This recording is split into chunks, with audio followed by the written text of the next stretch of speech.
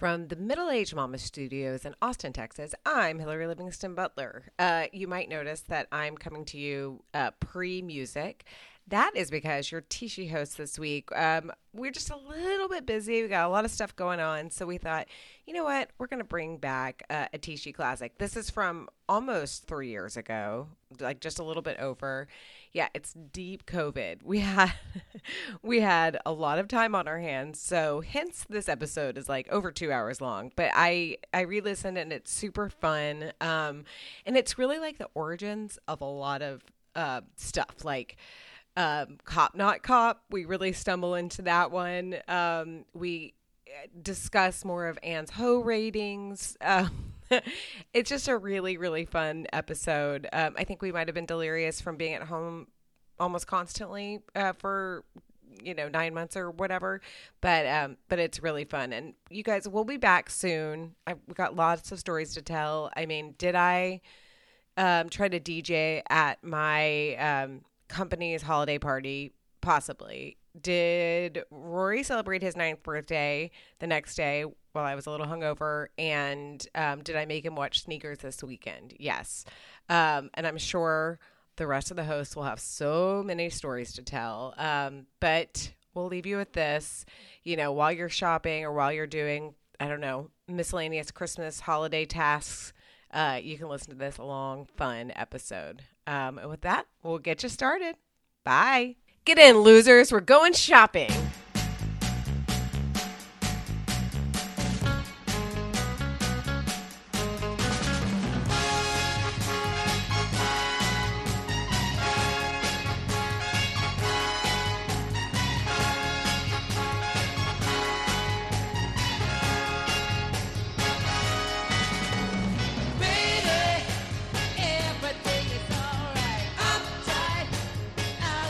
From the Middle Age Mama Studios in Austin, Texas, it's This Show Has Everything. And today, let's go to the mall, everybody. We hinted at it last week, and today we're covering our hours and hours and hours spent shopping, trolling, eating candy, and working at the mall. Ugh. Joining me on my mall walking tour, I've got two of my favorite mall rats. Starting near the South Shore Plaza in the Day Job Studios in Brighton, Massachusetts, it's Bobby Pape. Hi, Bobby. I'm going to forgive your lack of Boston geography because I laughed so hard at your intro, which I will edit out because that's not fair to the listeners. Or I was trying to choose between South Shore Plaza because that's what I know, or Natick. But I guess are you closer to Natick? The Natick collection. I mean, I'm probably technically closer to South Shore Plaza, but I think, this is really a Cambridge side Galleria kind of. Okay, all right. Thank you. I don't know the North Shore. And within driving distance to the Mall of America, a.k.a. the Mall of My Teen Dreams, and the Stick of Butter Studios in New Brighton, Minnesota, it's Anne with the Plan Lundholm. Hi, Anne. Hi, Hillary. I have a very specific shopping list. I am in the market for some purple corduroy overall shorts that I wear with only one strap buttoned up. Obviously. And probably my Timberlands, too. I mean, what a dream. What a dream. Let's go to the Gap, and we'll find some hunter green or navy versions of those, probably, if it's 1991. Oh, gosh, I love them all. Anyway, as usual, we'll do some small talk, some medium talk, TSHE recommends, Amazon plug of the week, housekeeping, and how you can get involved. And with that, Anne, take us into some small talk. Well, you might think that this first topic is mine, but it is not. We have to talk about baking pans, Bobby? We do. Mystery baking pans? Mystery baking pans, or as I'm calling it, I like big bunts. Oh, God. Yes, so earlier this week I came home to the apartment and I found a mystery package had come for me. And when I opened it up, it was a beautiful Nordic ware vaulted cathedral bunt pan. And my first thought was, somebody meant to send this to Anne. And I looked around and there was no gift receipt. And I noticed that it had been purchased through Amazon, hopefully with our link. But that there was no explanation of who it was. And then I wondered if maybe I had gotten drunk and ordered it, which is, always possible. Not completely out of the question. Usually when I drunk order things, they're from the Wish app and they come like 6 months later. So they're not, it's usually like a $2 keychain that's also a multi-tool or like a weird clamp for a microphone or a camera. Like, it's the weirdest. Yeah. Like, No, it's not usually a high-end, fancy, specialized pan. Right. Also, Nordic Wear would have been spelled like WEAR if it came off the Wish app. Or bunt would have just been BUNT. So, like, it's definitely legit. And I'm like, this, and it's a big one, too. It's a 9-cup bunt pan. And I think that was your first question, was how many cups. So, it's a sizable bunt pan. And I thought, well, we've been talking about baking a lot lately. We did the pie, and you ladies did the pie crust, and I, did my commentary on the pie crust. And so maybe somebody's just getting us into the baking mood, and it's a surprise gift. But then I also thought, we're at the apartment in the beautiful Brighton neighborhood of Boston, Massachusetts here. Not many people have our address at the apartment. We're just starting to do like Christmas card, like people are asking for it now. We didn't do a big "we moved" announcement like we did when we moved to Mayfair Lane, because an apartment in Brighton is not exactly the celebratory "we moved" postcard so much. And so, like, it's a short list of people I could think of who would send this to me. And so I waited a couple of days to try to suss it out. One of you kindly wondered if it might have been my mother, to which I texted her, knowing it wouldn't have been. And her response was, "I don't know. Did you steal something from me years ago from the kitchen?" So, thanks, Mom. Yes, I did. And so I do have news to report here. I did figure out. Oh my gosh. I should have known. I did not anticipate a resolution to this, but of course you found out who it was. It was not a matter of my sleuthing, although there were some various order numbers and things on the slip. I probably could have called and done enough bullying or whatever to figure it out. But actually, the Facebook post on my personal Facebook page, which, by the way, if you didn't see it, you can go find it there. Pictures of this big, beautiful bunt pan. Sorry. That's right. He likes BBBPs. Right. It's in my profile. I don't know what to tell you.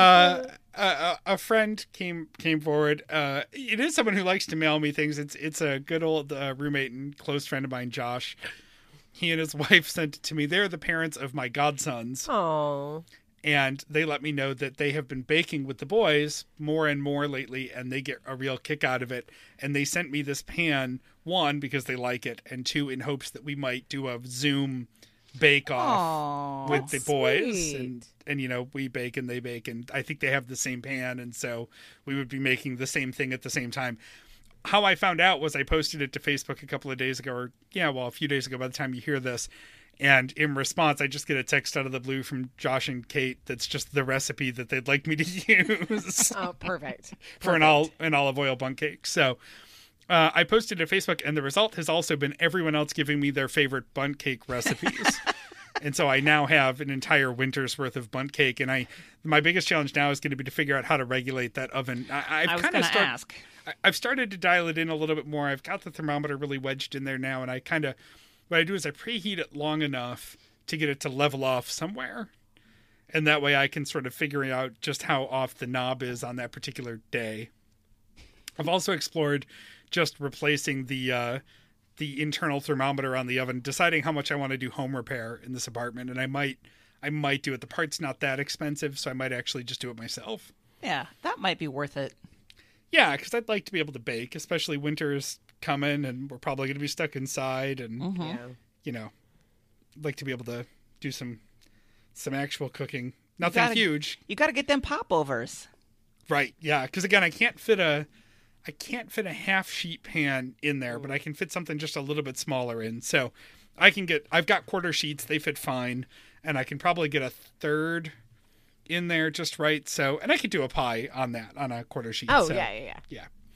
So that's the mystery of the big bunt that has been in my life this week. It's been identified. Actually very pretty too. Like it is. Mine is like, one of those ugly old, like, just generic ones that you buy at the grocery store. Yours is nice looking. Right. I have one of those ones that's like straight sides and a flat bottom. So it's sort of like a tube pan. Yeah, I have a tube pan that we've used for things before, but this is elegant. As my friend Courtney wrote on Facebook, nice deep V's, the ridges, to which I wrote back, I think the technical term is flavor crevices. It is. It's got some really deep V's in that bunt. So It's good. That's how I Anyway, like my bugs. so thanks to Josh and Kate, and thanks to everyone who followed the mystery, and expect photos of bundt cake in the next couple of weeks. I've been really, really busy on a side project the last couple of weeks, but after next week things open up. So the holidays are coming, and bundt cake might be the highlight this year. Yeah, that Oh, sounds yeah. good. Yeah. All right. Well, speaking of the holidays, I am bringing back the feature that I started last week. Yeah, just Yeah. last week. The Christmas movie review. I watched another dumb Christmas romance. As they are. Yes. I mean, I don't know why I have to say that it's a dumb Christmas romance because it's kind of by definition It's a bit redundant. they're yeah. dumb. Yes. This, I will remind people, last week I watched The Christmas Calendar, and this week I watched Holly's Holiday, which I have seen floating around. I think it's on Hulu, but I you know how the shows or whatever move around from platform to platform occasionally. So I've seen it around for a few years and refused to watch it because I'm not watching something as dumb as Holly's Holiday. I mean, what does that tell you about the plot? You're like, oh, we'll just name a character Holly and then we're all set to go. No, that is lazy. Hallmark movie writers. Do better. But for whatever reason this year, I decided that this was the time. I was pleasantly surprised that it stars Claire Coffey, who anybody who watched Grimm might know she starred on that show. I liked it quite a bit. Hillary, I bet Dave watched Grimm. 100%. Yep. Dave and I share some taste in genres. Yes. Sam too, which means I watched bits and pieces of Grimm in the background while playing football on my phone. Mm-hmm. She played Adelind, this sort of evil, sort of complicated character. But she's a good actress, and she is a cut above most of the actresses you see in these things. So, in Holly's Holiday, Holly is a high-powered businesswoman in New York City. She works in, wait for it, advertising. I was going to say advertising. It has to be advertising. It's either that or she works at a magazine. Exactly. Right. And she seems to have it all together. She's got a great job. She's got a great apartment. She's got great Does she friends. wear stiletto heels? She does. The only thing that's missing is the perfect guy. Of course. Until the day she's on her way to work and she trips and falls and hits her head. And when she wakes up, the most perfect man helps her to her feet. And we, the audience, know that it is the mannequin from the department store across the street come to life. Oh. That is her perfect man. She does not know it, but it's not exactly a spoiler. They telegraph it pretty hard. Like, they show the mannequin in the window, and then they show the empty window. And this mannequin come to life is played by, what's his name, Ryan McPartland, who I know best from being on Chuck. His character was named Captain Awesome, if that tells you kind of what he looks like. And he is the most corn-fed, blonde, Abercrombie-looking model that you've ever seen. Yes. So she's swept off her feet and enjoys her perfect man until she starts to learn that perfection is not all it's cracked up to be. And maybe, just maybe, the hipster Brooklyn photographer in her office who has a crush on her is the one for her instead. Yeah. Yeah. Yeah. Yeah. I see So- it. I see it. Yes. I gave the Christmas Calendar a D. I decided to establish a new rating system from now on. We're going to be measuring them in ho-ho-hos. And Christmas Calendar only gets 2 hoes. It's a ho-ho movie. Whereas Holly's Holiday, it gets 10 hoes. It's a ho ho ho ho ho ho ho ho ho movie. It's 3 1/3 ho ho hos. Guys, I would watch this movie again. Wait. Tell me where it's streaming again. Where is it? Hulu. Okay. It's on Hulu. I enjoyed the hell out of this movie. Is it a ridiculous premise? The mannequin come to life to be her perfect lover? Yes, it is. And when I looked at the IMDb reviews, I was curious because they came out at about 5.5 out of 10. And it seemed like you either rolled with the premise or you were like, this is the stupidest thing ever. And I rolled with it, whereas the Christmas Calendar was very treacly, small town, home for the holidays, earnest. This I would characterize more as kind of like a light comedy romance, and they really lean into the goofiness of it and seem to not take it so seriously. And I found that made all the difference. She has, of course, the black best friend, who is legit the best character in the movie. I would hang out with her because she's kind of awesome, and she sort of gets her own subplot. So they make some attempts at giving her, something beyond just being the black best friend. But it was lots of fun. I feel three like and a third ho-ho-hos. I feel like with these, if you just kind of roll with it, that's the best way to go with it, because otherwise, if you're like expecting it to be anything more than, then you can be like sort of surprised if you're like, this is going to be silly, but whatever, and then you're like, this is actually kind of funny. I enjoyed myself watching this. Mm-hmm. Yeah, I know. That's why I think Happiest Season really bummed me out, because I was like had too high expectations, and then I was like, this was like depressing to me, and I didn't really enjoy it. But when you go in with low expectations, sometimes I mean, maybe the key is to look for the dumbest title you possibly can. Where it really is sort of a Mike Frizzell, like they went with the, Yes, they worked backwards, except they didn't really work backwards because it has nothing to do with the plot. This was just sort of a mannequin redux, but like... Right. I'm basing all of my opinions about this movie so far on the Google image search results. So we've got the poster shot, which is her with her hands on her hips, making kind of a sassy face and showing off her incredible cheekbones. Mm-hmm. And she's got the two guys, one on each side, and it's sweater versus sideburns. Is that what I'm going for here? I guess. I would say like GQ versus sloppy hipster. Yeah, there's a real Paul Rudd impression going on here. Yes, photographer. Very much. He's got the skinny tie and the shirt tucked into the jeans. Now, black tie with brown belt. I mean, I think we have to have a conversation there. He doesn't care, man. He's in Brooklyn. He's a hipster. He's beyond all this. Actually, he talks about that quite a lot because they go to a fancy party with a lot of models, and he's like, this is such bullshit. Which I don't disagree. No, I mean... How could you? Though low-key, those kind of guys are the literal worst guys. Like, I would rather be with the mannequin because at least he's, like, hot and dumb as opposed to the guy that thinks he's, like, super smart. Right. But, Oh, this is interesting. This film is available on Amazon as part of a Lifetime Holiday 4-film collection that also includes The Christmas Consultant, Holiday Spin, and The March Sisters at Christmas. Oh, please tell me Holiday Spin is about a cycling class. You might have to watch it for next week. Hang on a second. Is it like a DJ? I assume it's somebody who works for a public relations firm. Oh yeah. Nope. It's It's Blake and his mother Roxy live in Charlotte, North Carolina. Roxy owns a dance studio, and Blake is looking forward to her career as a fighter. Wait, is this the same movie?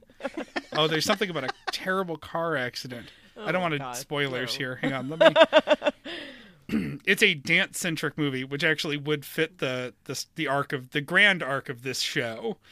True, because we it do all love a comes back shitty to dance movies. Hey, you can't say it's shitty. You haven't seen it yet. Well, that's right. You'll have to let us know how many hoes it gets. Wait a minute. I didn't get down to the cast. Is this? I might have the wrong one. There's more than one movie named Holiday Spin. That's not like a saying, right? There's something about a Ralph Macchio. Oh, I'm there for it. Yeah. I'm trying to. Okay. He's only in a secondary cast. Ugh.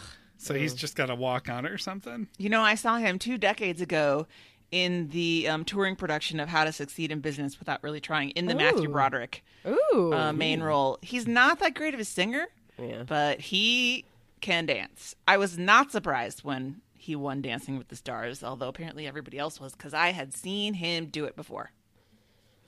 I'm looking at the cast, and it's Karen Olivo is in it, and she's amazing. She's actually like a Broadway star. So, but she's third build, so she's probably just like the Latina best friend. Sure. Right. Yeah, I didn't mean to put this on your agenda, but I think I might have just put this on your agenda. We should probably hold off on putting this on the TSHE Amazon plug of the week until we know if we need a critical mass of these movies. A quorum of these movies need to be good. Right. Yep. So, yeah. And plus, there's only one left in stock, so we don't want to cause a run. I feel like these are all the people that are in these where I'm like, I don't recognize their name. And I recognize, I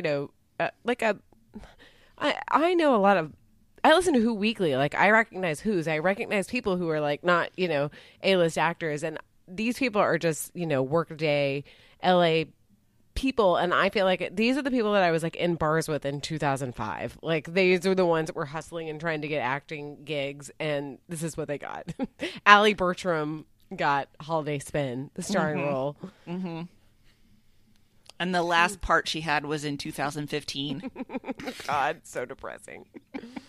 Oh, goodness. Well, as long as CBS is still around, we'll always need body number 3. So there's always Dead Hooker 4. Right. Dead Hooker 4 would also be the worst Lifetime Christmas movie.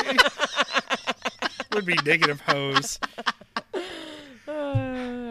Speaking of terrible things, this is not. Are you finished with your review of Holly's Holiday? I didn't mean to. All right. Yes. This is not something we're going to get into now, but I just wanted to tease. I put this on Small Talk while we were having our Tuesday planning jamboree because I just wanted to get this in the air for the future. I want to gauge interest. After the holidays are over and there's no longer a holiday movie segment on the show, we got into a sidetrack about shows that are classified as cop, not cop. How can you expect to tease this and not have me talk about it, Bobby? Well, I think it's worth exploring the premise now. I mean, I don't know where it goes from here. But... When I told Dave about it, he was like, "Oh my God, yes!" Like it was like I didn't even have to explain it further than cop, not cop. He was like, Right. "Yes, I know exactly what you mean." I Googled cop, not cop shows today, and there is a Reddit thread about it, and somebody listed a few, and I don't agree with all of their categorizations, but just as a sample: Bones, Castle, Chuck. Let's bring second Chuck mention. They say Sure. Crossing Jordan, but she was a medical examiner, so I don't count that. Diagnosis Murder, a little Dick Van Dyke in there. Classic. Elementary. Yes. Lie to Me, Limitless, Lucifer. That's cop and devil. Well, I mean, the devil's not a cop. I mean, that's... Medium, The Mentalist, Monk, Numbers, which I loved. That was cop and math professor. Numbers. I learned the term algorithm from Numbers. Like fully, that's why I use that term. Dave and I used to come home and watch Numbers, and there was a show with Jennifer Love Hewitt that's not good, but we're The Ghost Whisperer? Yes. That was our Friday night lineup for a really long time. Wait, I'm not done. Person of Interest, Psych. They say Rizzoli and Isles, but again, medical examiner. No, Sleepy yeah. Hollow, Cop and Ichabod Crane. And White Collar, and then people are contributing more down the thread. Sure. I mean, I find this hysterical. It is so good. It is so good. This is really when we're gonna have Dave because he loves this genre. This is his I told you he mainline Person of Interest, and then he told me last week I started to get into The Mentalist, and I feel like I really need to go through it. I'm like, okay, bye. Like, I'm going to bed. I'm not going to watch it. Yep, Cop, Reformed Con Man. I think there was one that, did it come out recently, or did I see a commercial for it where it was Cop, Magician? And I was like, okay, we're scraping the bottom of the barrel. Yeah. This is enough. We're done.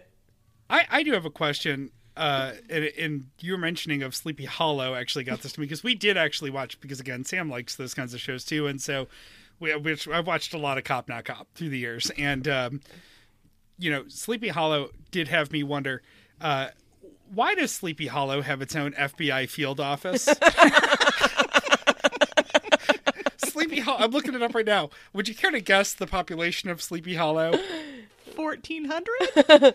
Yeah, well, it's 10,000. It's 900, Okay. 9,870 as of 2010. The estimate It's a metropolis. was 10,046, and I guess then you add 4 headless, so 10,050.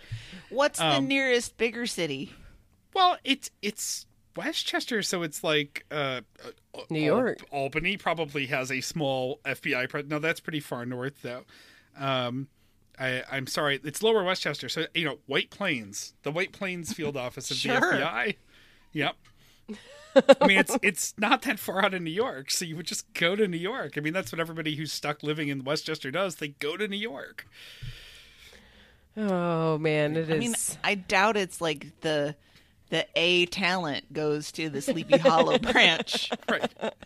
No, it's the young, moderately attractive, too smart for her own good FBI agent who goes, yeah. Yeah. Oh, I get it, because everybody feels threatened by Right. a smart black woman. Right. It's like when Detective Logan went to Staten Island because he isn't that where he went? Like that's when Chris Noth had to go away and he went. I don't remember. They had an extra Law and Order where he came back and it was just a special because he got in trouble in the big city, so he had to go to Staten Island to. Anyway, he was my favorite. To be exiled. Yes. I think it was called Exiled. Here we go. In 1995, Logan was transferred to Staten Island as punishment for punching a corrupt city Oh, councilman. yeah. I remembered there was punching involved. Thank you, lawandorder.fandom.com/wiki/Mike_Logan. Just want to cite my source there. So yeah, expect more in the future from This a new is a fertile segment. topic. Yeah. Yes. Cop, not cop. God, Numbers. I fucking forgot about Numbers. It was such a good show. Hillary, I love Numbers so much. Rob because- Morrow is very cute. Oh my God, so hot. God, you're too short for me. But it's this sneaky good family drama. The procedural Yes. part, whatever. But Yes. the relationship between the cop brother and the mathematician brother is and the excellent. dad. And what's his face from Dad, Taxi? Judd Hirsch. Yes. You can rarely go wrong with a Judd Hirsch. I mean, agree. If your show needs a grandfather or a cranky uncle or a neighbor, Yep. there you go. There you go. You just can lay some wise advice on you. Didn't they give him a show where he owned a donut shop for a while? Well, Am I there was remembering Dear that right? John. Dear Oh, Donuts? yeah, that's right. Oh, Dear That's right. John. That's way a long time ago. Watch way too much TV as children. We watched way too much television. We just sat, whatever was on, we're like, sure, this is what we're watching right now. But see, I have a very specific memory. Jerry Burns was on Dear John, and his Yes. character's name was Kirk. That's all I remember. And now I got into Justified based on our conversation about movies/shows set in Appalachia, which I knew it would be good. But he's on there, and he plays this shady, corrupt drug person, and I'm like, Kirk, no, No, Kirk, no. God, Timothy Olyphant is so hot. Oh my God, he's so hot. Hot. So All right, ladies, come on. We gotta I'm sorry. Okay. get a little cold water over there because we got a voicemail here that we. Yeah, speaking of hot, we have a new favorite listener. I mean, I think we all agree, right? Yeah, Ted absolutely. wins. Yeah. Yeah. We got a voicemail from Ted. Now we know. Did we know that Ted was from Chicago? I don't think I did, so, but no. now we do. So Ted had a few comments to make about the show. So let's take a listen to what he had to say. Hello, Anne, Christy, Hillary, Meredith, Bobby, and you know who. It's Ted from Chicago. You asked for some audio, and if I can chew up a minute or so, all the better. You guys have been a welcome respite from the dual devastation of COVID and the Trump hole. Usually when I see a 2-hour timestamp on the show that must not be named, it was big sigh. But I've enjoyed every one of your multi-hour extravagances, never even thinking about the skip button. Got it Monday, done Monday. Right to the front of the queue. I mean, an audio podcast about baking was a real idea, but you pulled it off. It was a lot of fun. Man, that cat, he is something. It was as good as that show about spicy pizza you might be familiar with. Okay, gotta get it off my chest. I thought for sure that if 75% of folks went out and voted, the Trump poll would go down in flames along with his lackeys. But I was wrong. It was still a close-run thing. My people, these idiots, 57% of them anyways, actually believe this grifter's bullshit. It makes me sad. Miscellaneous. Sorry to hear about Mike's passing. I will miss him and his system. Luke in an apartment? I probably don't want to know, do I? And I'm just like everybody else. Apple pie, goddammit, with the coarse sugar on top. Well, maybe. Google says it's called coarse sugar. I don't know. I don't do Facebook because of the evil thing, but I will keep listening. Thanks again for taking the time to create something special. Bye-bye. I made some notes. Paper rattling. I assume that when he refers to the show that must not be named, he's referring to TVTL. See, we can name it. We still like them. Yeah. Some of us still like them. I'm still listening. Someone is still listening. Mm-hmm. Somebody has to follow Luke to Portland. Lord. It's true. He really needs to be sort of protected from himself. Yeah, exactly. And I think it is so kind of Ted to say that even though we have these 2-hour-plus shows sometimes that we go right to the front of the queue. Oh. Mm-hmm. I have shows like that. They come out and I'm like, right now. Now. I have other shows that I love, but I somehow need to wait for a specific time for them, or I know that they'll keep until the next day when I'm in the right sort of place for them. But to be the show that you listen to right away is such an honor. Yeah. Really yeah, is. cool. Like my Weight Watchers recipe turkey stovetop chili, some shows taste better the next day.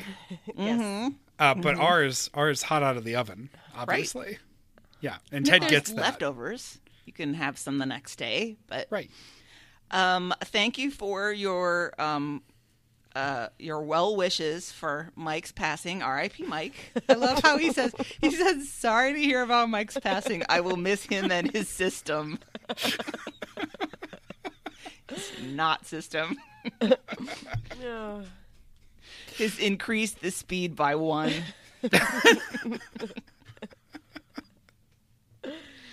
And maybe Ted obviously had some political thoughts on his mind, and we don't need to get into a huge bummer, but we can acknowledge how we're feeling about the election briefly, right? Yeah, I feel the same way that Ted feels. I think that while I am really happy for the outcome of the presidential election, it doesn't make me feel good that 70 million people felt that Trump was an acceptable candidate. I know.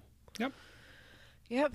The only thing I'll say right now that I'm feeling that plus, though, I will say the amount of non-oxygen he is taking up is astounding. All of a sudden I just realized I don't think about him at all. Nope. And that's really nice. That's really and obviously I'm blessed to be I don't think about it anymore because he's not really directly affecting my life or my brain, but I don't think about him that much. And it's just buffoonery that's not as affecting me until I listen to Fresh Air or whatever. And they're like, this is all the stuff that he actually could still do in these, remaining days. But as far as just being enraged all the time, that's lessened some. Mm-hmm.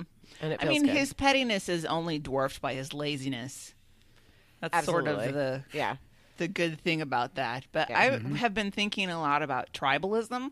And obviously we are tribal creatures. That's how we have survived throughout, the time that we rode dinosaurs till now.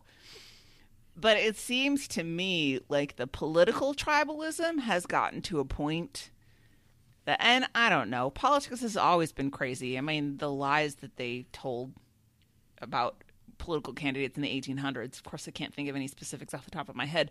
Those were terrible, but it's just that we have such a media ecosystem that we can spread it far and wide now. And it just seems like everybody is so calcified into their tribes, whether it's conservative or liberal. There's just no room for movement. And I'm that way myself. I don't think that I could vote for a Republican at this point in time. And I've always prided myself on being somebody who's pretty open-minded. And I think, if there was a Republican candidate who was, smart and interesting and had some good ideas, then, I could get on board with that. And now I'm like, no, I can't.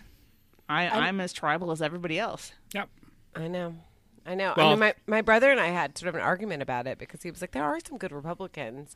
And I said, Such as? Well, and I said, that's fine to think that. And that's fine if they have these, standards, but they've sold their soul to him right now. And they've sold their soul to tax cuts. And that is abhorrent to me. And the ones who had any real moral reservations were the ones who are no longer in politics. I mean, when Jeff Flake is the standard bearer of moral Republican. Exactly. I mean, the bar is so low. There's not a limboer in this world that can get under that. Well, this is pre-2008 John McCain, right? Yeah, give me that Republican and maybe we can talk. Yeah. Yep. Yeah. But they all push over when it comes to standing up for, basic dignity. So anyway. Yes. We're all there. I don't know.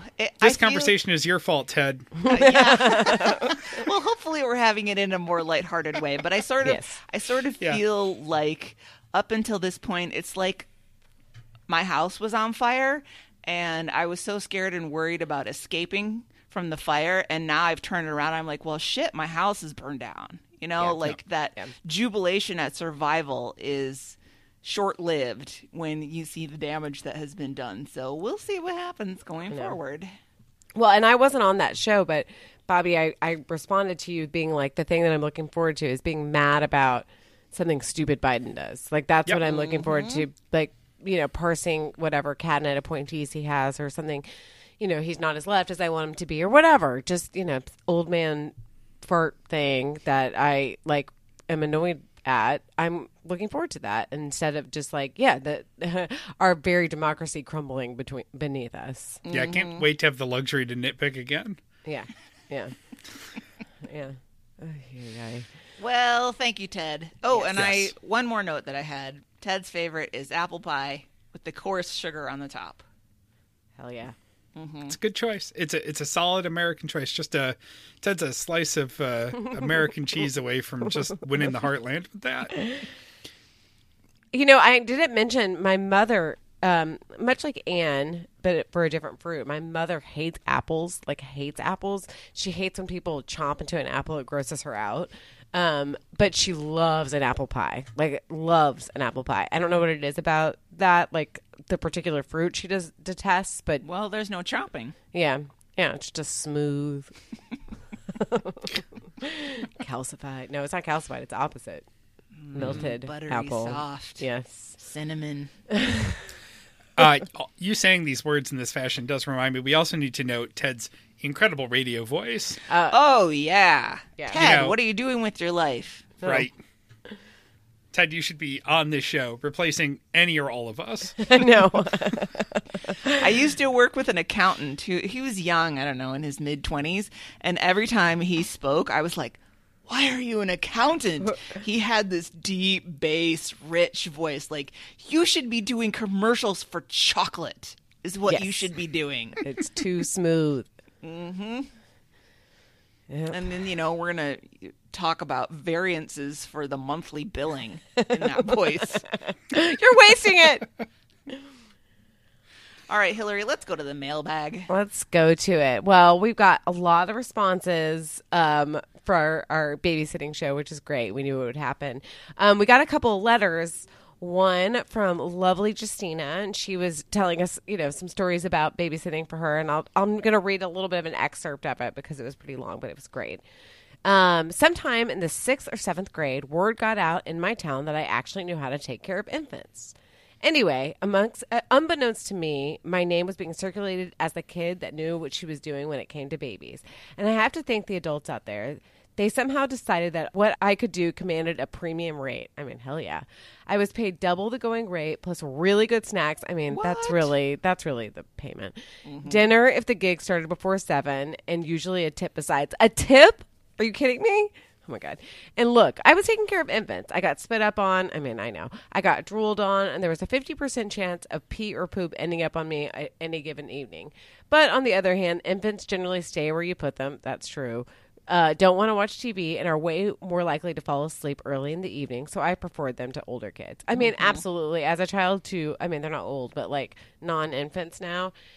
Though infants are, I always say this about parenting, like, when I first had Bridget, I was really nervous because I hadn't really taken care of like a baby ever.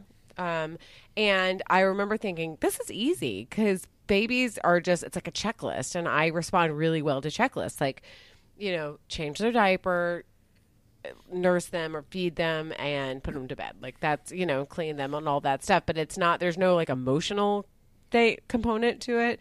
Now with my kids, when they're having emotional issues, I'm like, I don't know how to deal with this. This is hard. This is hard. It's a real trade-off because with It babies, you do run the risk of like screaming for, Yes.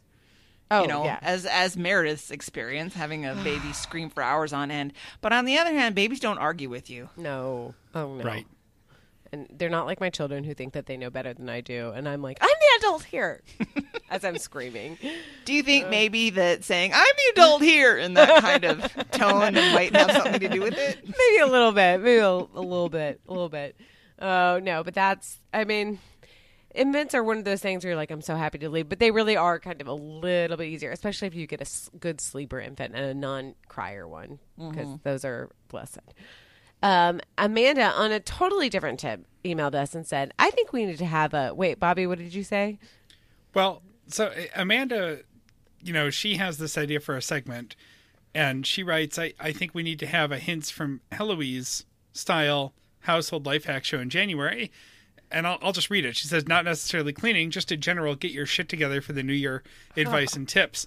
Love you all and love the show. And our response to Amanda when we talked about this was, that's great.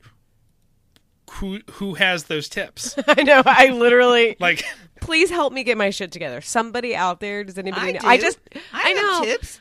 Be know, single, live alone. I know. Done. You just heard me say that I'm screaming at my child. I'm the adult. I don't have my shit together. Amanda's last name, I don't think I'm blowing her because she's on Facebook and all that, and she's involved, is Wilhelm, right? Or Wilhelm, or, you know, it's a W. But I said we could have her do it. Amanda, what we're saying is put up or shut up. Basically, we love the idea.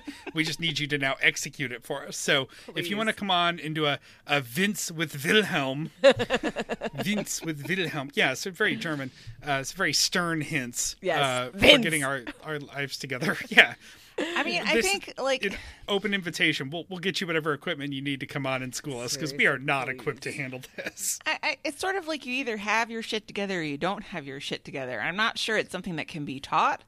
Like, just as an example, I would say for myself, when the Marie Kondo stuff came out, I was like, yeah, and? Like none of these are not common sense things. Yes. None of these are things that I do. I mean, does it spark joy? Whatever. No. Is it garbage? Is what you should ask yourself. Yes. And if it's garbage, you get rid of it. But so, like, I'm just a person that doesn't amass clutter and doesn't hang on to clutter. And it's, believe me, I'm not bragging about it. You know, it's just genetic. You should see my mom. So it's like, I'm like, I can't teach that. That's just the way you are. Whereas someone who has their shit together, I mean, if you don't have your shit together, is that something you can learn? Not to be a downer about this, Amanda. I do actually kind of believe, like, there are certain people. I mean, I don't have my shit together as far as some micro stuff. You know, like, sometimes I feel like there's too much clutter. I'm always catching up on cleaning. Or I'm always doing dishes. I feel like that. But there is that element of, like, people who are just chronically late, or, you know, just like kind of losing their emails are like a mess or whatever. That's just like a personality trait. And I agree. Yeah. Like, it's, you know, some people are, like, I always say, some people are okay with chaos and some people are not. I am not somebody who's okay with chaos. Like, it doesn't, like, that's why I stopped at 2 kids, because that's enough chaos in my life. And sometimes it's too much. I can't even have too many browser windows open. Absolutely on the not. computer, because Absolutely my not. brain gets confused, Yes. and I can't look at anything and I can't find anything. Well, I start to spiral. Like my brain starts to be like, it's too much. And then I shut down where I'm just like, Yep, I'm shutting exactly. down. Yeah. Like I can't process if there's too much going on. So it's not like I love cleaning and having everything tidy. I need it to function properly. Yes. And we were having tech talk before we started recording today. This was before Hillary hopped in, and we were just talking about the intricacies of our desk setups. And you were saying how you lament not knowing which Zoom screen you're sharing on your multi-monitor setup if you're not careful. Yeah, it's that kind of stuff. It's just gotta rein it in. Gotta keep it organized. But some people are okay with it. I mean, some people really do like.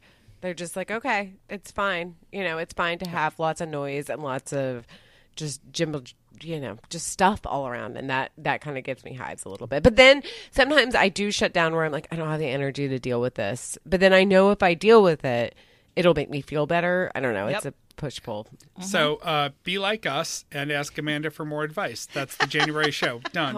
Help me. I just taped it now. We'll just cut this bit out and we'll re-roll it. We'll get a week off in January. It's great. All right. Well, moving on to our actual Facebook post about Adventures in Babysitting. We got a lot of responses. We can't read all of these because unlike What's Your Favorite Pie, which is just mostly a one-word answer, maybe two, these are lengthy and super fun. Like I enjoyed reading all of them, and go to the Facebook page and read Phyllis's because it's fucking great. But it is. This would be our whole show. Yeah, you'll be shocked to know that Phyllis's includes Ezel's fried chicken. No, because of course it does. No, it's great. So if you are okay with Facebook, absolutely go read it because it's worth it and it's great. Some other highlights. Who wants to go first? I think we should just go in the line. Rough order here. Yeah. So I think that starts with me because I won the battle for the blue highlighter. Oh, I believe I graciously gave that to you. The tension behind this show. Zoom rooms and highlighter colors and Google Sheets. So I have listener Kenneth here who writes, I watched my little sister for $100 a week when I was 16, which P.S. bank, $100 a week. Hell Jesus. Yeah. And it was your sister. Right. You were stuck with her either way. I know. My mom didn't pay me to watch my brothers. No. Right. He writes, things were going well until the middle of July when we decided to play tag. My sister was chasing me on our pool deck, and I decided to jump the gate at the bottom of the deck. I hit my head on a stone walkway. I don't remember what happened after that for 2 days. Jesus. Oh, Ken. That's what's 100 divided by 7 times 2? How many days was he getting paid to be out of memory there? Anyway, my sister thankfully called my mom, who called 911. I was in the hospital for 2 nights, and I had 10 staples in the back of my head. It was one of the most painful things that ever happened to me. After the concussion, I can no longer run without getting a headache. I probably should have just let my sister tag me. LOL. What? No. That's the perfect use of LOL. Oh. I mean, I guess this explains some things about Ken. Right. What I wanted to know is, did he get a note to get out of gym? Do you still take gym when you're 16? It's a good question. Yeah. I guess it's dependent. I just want to know if you got a note. I forget if I've ever mentioned this, but when I had my heart surgery and I was laid out for a couple of weeks after, as a quick reminder for people who don't know my full life story, I was 18. I was a senior in high school. It wasn't open heart surgery. It was a catheter ablation. And I was home for a couple of weeks, and the school sort of insisted that I get something documented. So I went to my cardiologist and electrophysiologist, and I said, hey, I need something to take back to my high school. Like, I recognize that, hey, I had heart surgery. Probably should do it in a phone call, right? But they need something. And so one of them just took a script pad and just wrote no school until further notice and signed it and handed it to me. Nice. And I wanted to frame that. It was like, thank you. This is my get out of jail free card for the rest of my life. And I'm done. Well, I mean, to take this perspective of the school, it's probably not too many 18-year-olds who try to come in with the I had heart surgery excuse. You might want to verify that one. Yeah, my dog ate my arrhythmia. All right, well, let's go on to another one from listener Steve/Stu, People may know where this is going if they know who that is. Once I was asked by a neighborhood couple to watch their child on a Friday night while they went out for a date. When I arrived at their home, the couple gave me a wad of bills, said, "Good luck, he's a picky eater," and they left in a startling hurry. I walked into the living room to see a bearded adult man tinkering with audio equipment and eyeing the recycling bin in the yard. Long story short, this is how I adopted my adult son, TBTL co-host Andrew Walsh. A nightmare. A full nightmare. Oh my God. He's one of those kids where you'd have to make him a separate meal. This is what we're eating. The part that Stu left out was that it was Halloween night and the couple was Genevieve and literally anyone else. God. And Andrew sat in a chair with the beer and refused to answer the door. Everybody's knocking. Nope. We got a twofer here, back to back from Middle Shelf Maggie Wilsey. The first one, I called 911 because I heard a noise, but when the cops got there, they went through the house with flashlights, and I remembered the parents had a ton of pot in the house. Parenthetically, this was the 70s. I was freaking out. 2 exclamation points. Accidental narc. What a nerd. And then she writes, also, I had a friend who would come over to the houses where I would babysit and rip off my parents. Jewelry, clothes, and even go for joyrides in their cars. I didn't know until she gave me cute jewelry and shoes, and I found out they were from the parents I was babysitting for. Years later, she was a kleptomaniac in recovery. Wow. Maggie, you were in possession of stolen goods. I mean, go to jail. I remember the first time I was with a girl that stole something from a store, and I was like, there were some bad things I did, but not as a kid and that kind of stuff. I was like, why would you steal? You're going to jail. But it was a thing. Right, pick a crime that's worth it. I know. Yeah. I don't steal from Woolworths. Yeah, pick something that's worth stealing. Yeah. Sort of like lip gloss or whatever. Yeah. All right, Treasure says, my 3 favorite kids to babysit were my pastor's kids. Like, I'm still in contact with them, and they all have oodles of children now because I'm old. You are not. No. You're younger than I am, so please. When I was 16, I had put them all to bed when I heard the oldest calling my name over the sound of me watching the Disney Channel, which we didn't have, so I loved staying at their house late at night. As I ran down the hallway, I stepped in something wet, flipped on the lights, and saw puke everywhere. Like up the walls, too. I managed to get her into the bathroom before it started again, and then I spent the rest of the evening taking care of her and trying to get puke out of shag carpet.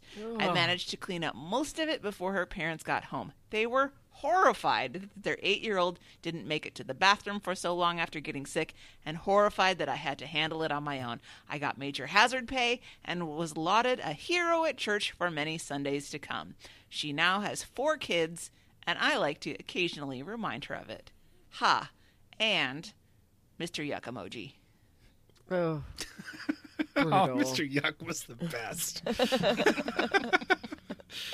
I just want to note a couple of things here. One, you ignored Treasure's trigger warning at the top of this. So. People can deal with some puke. And 2, I actually have an extremely similar story, except babysitter. It was girl I was sort of dating / sleeping with in college one summer. Oh, Bobby, I'm not sure I want you to draw that line. Yeah. Well, I carried her to bed, cleaned up after her, left, and then broke up with her. So. Oh, no. Yeah, she was pretty. Yeah, I don't know. Maybe this kid drank way too much vodka too. I mean, anything is possible. I mean, at least you didn't break up with her in the hospital while she was recovering from, what was it, a tonsillectomy? So that you could go date another girl that you were interested in? Look, I'm never going to be able to replace Mike on this show. We know that.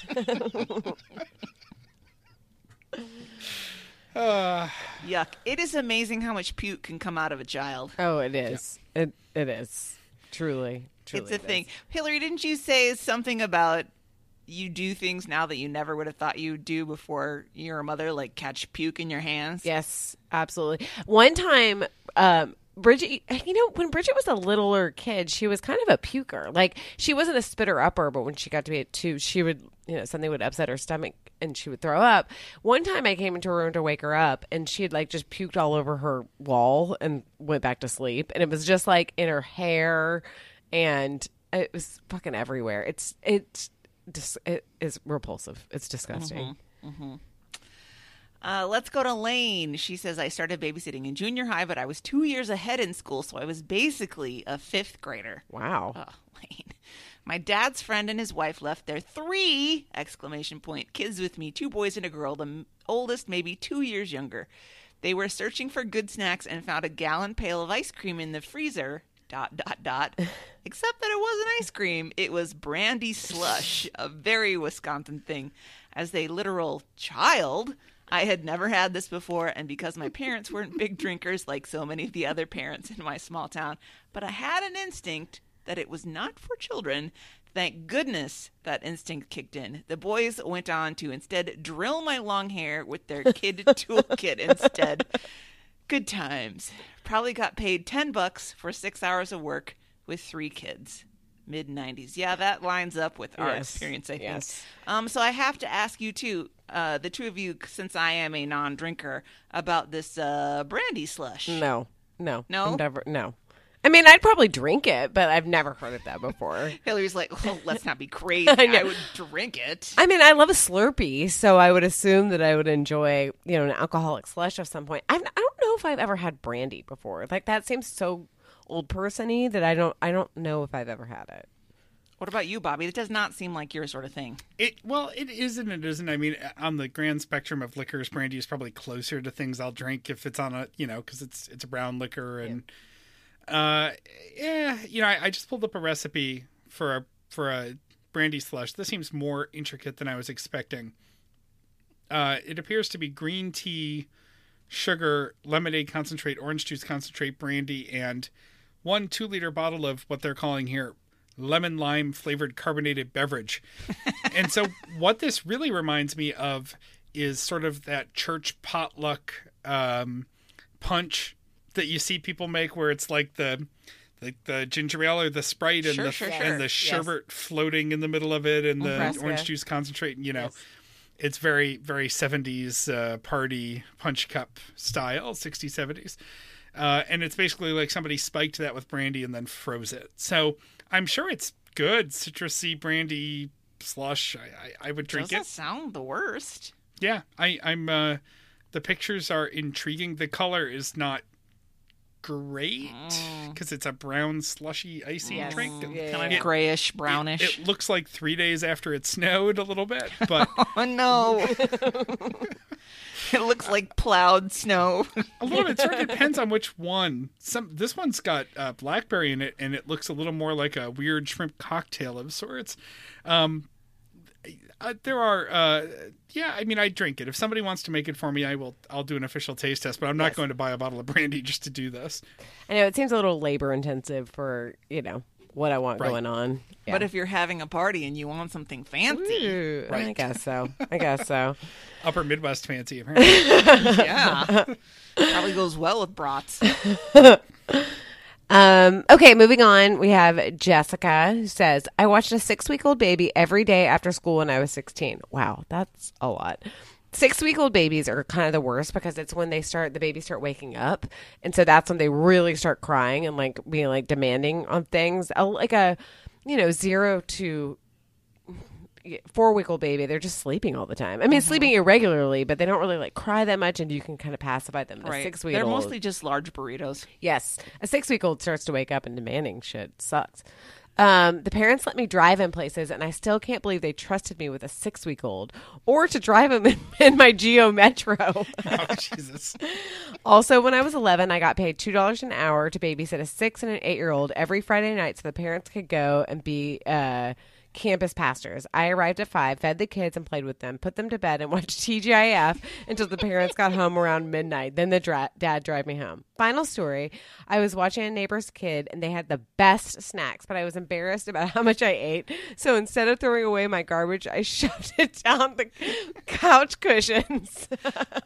Which is, I love kid logic because you're like, this is the better choice. So stupid. Oh, I enjoyed thinking about Jessica watching TGIF too. I know. You got to find out what Urkel's up to. I know. Step by step. Oh, step by step. Little Suzanne Patrick Summers and Duffy. Patrick Duffy. I loved it. Oh. Yeah. The next is from listener Will, that asshole, who writes, lives up to his nickname on this one. When I was left alone with a newborn infant for 4 days and barely knew how to change a diaper and was barely capable of caring for myself, I was 33. My wife went to work and flew a 4-day trip. Boo. Boo. You can't babysit your own children, asshole. I thought it was hilarious. Whatever. We love you, but boo. Boo patriarchy. That's 2 weeks in a row Will's gunning for a banning. You're out of here. Sorry, Will. We couldn't help ourselves. Oh, I love Will. Whatever. He's fine. Listener Bet. Once I was sitting for kids down the street and I accidentally let a swear word slip. I mean, welcome to my life as a parent.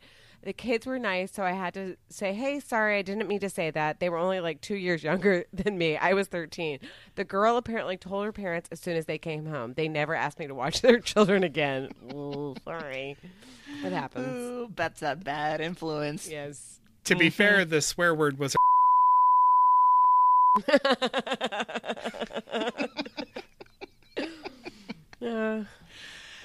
Let's see. Daniel says, I think I was 15 or 16, and I was sitting for my 4-year-old twin nieces, oof, and their 1-year-old brother. I'd given my nephew a bottle on the couch while the girls played in their room.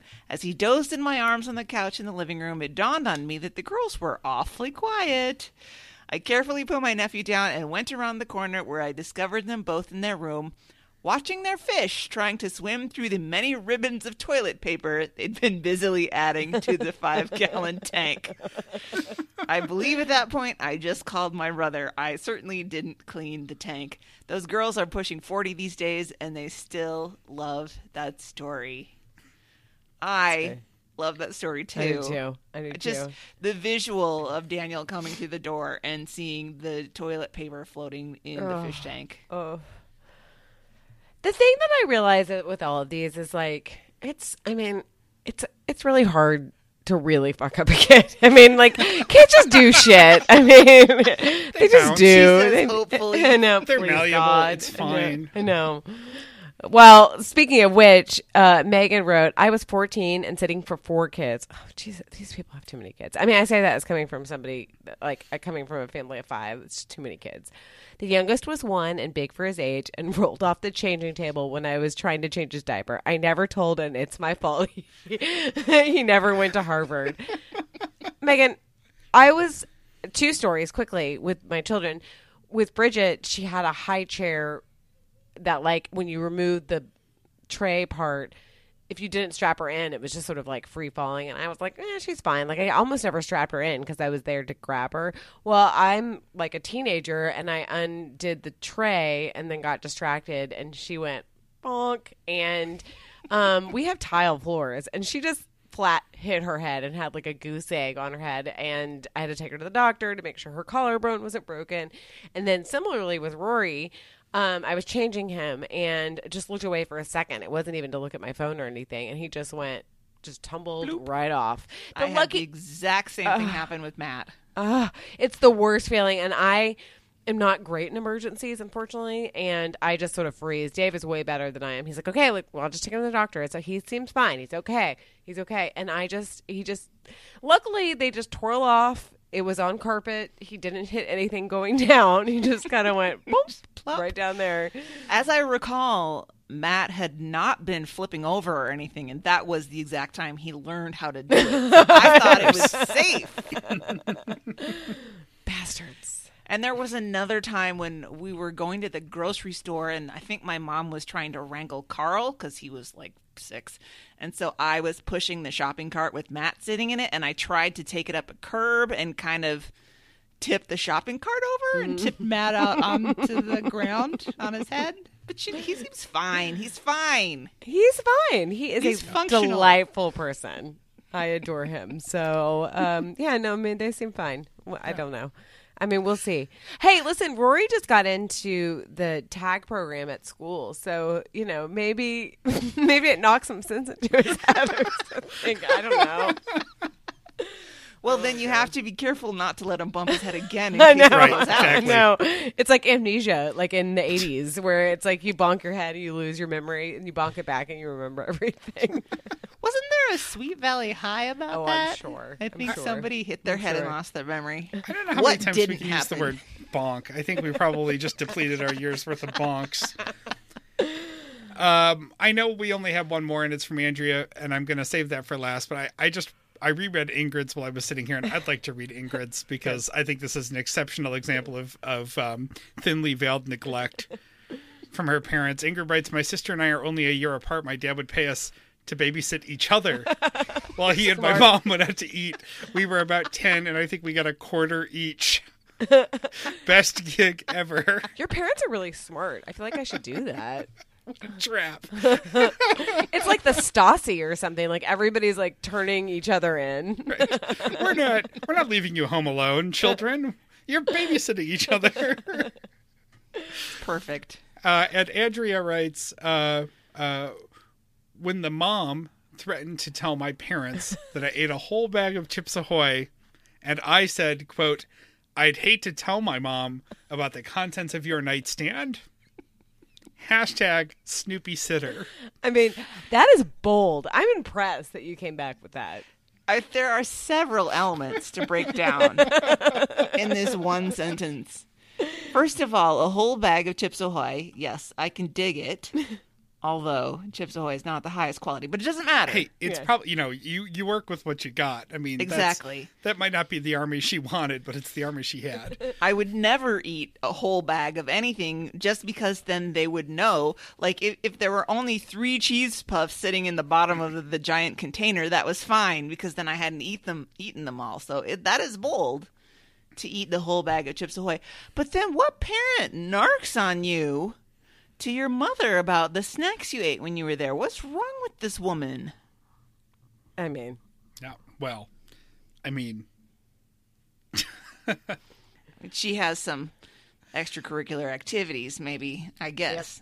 Yep. And there's nothing wrong with that. But, in an awkward off between eating a whole bag of cookies and that, Andrea had the upper hand. I don't think I ever even thought about snooping through people's, what would you snoop? Medicine cabinet and nightstand. Jesus, I was too Ann, focused on the food, Bobby. I know, I was. And even as somebody who loves gossip, I was also focused on the food. Focus on the family, focus on the food. That's where we were. Hillary and I were rooting through the back of the low cupboards while you were looking in the nightstands. I think the episode's going to be titled "Focus on the Family, Focus on the Food." Is that too long?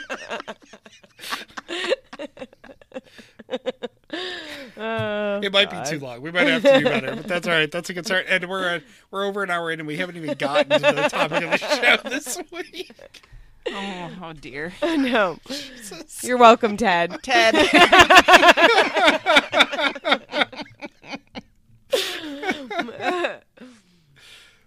All right. Let's get into medium talk.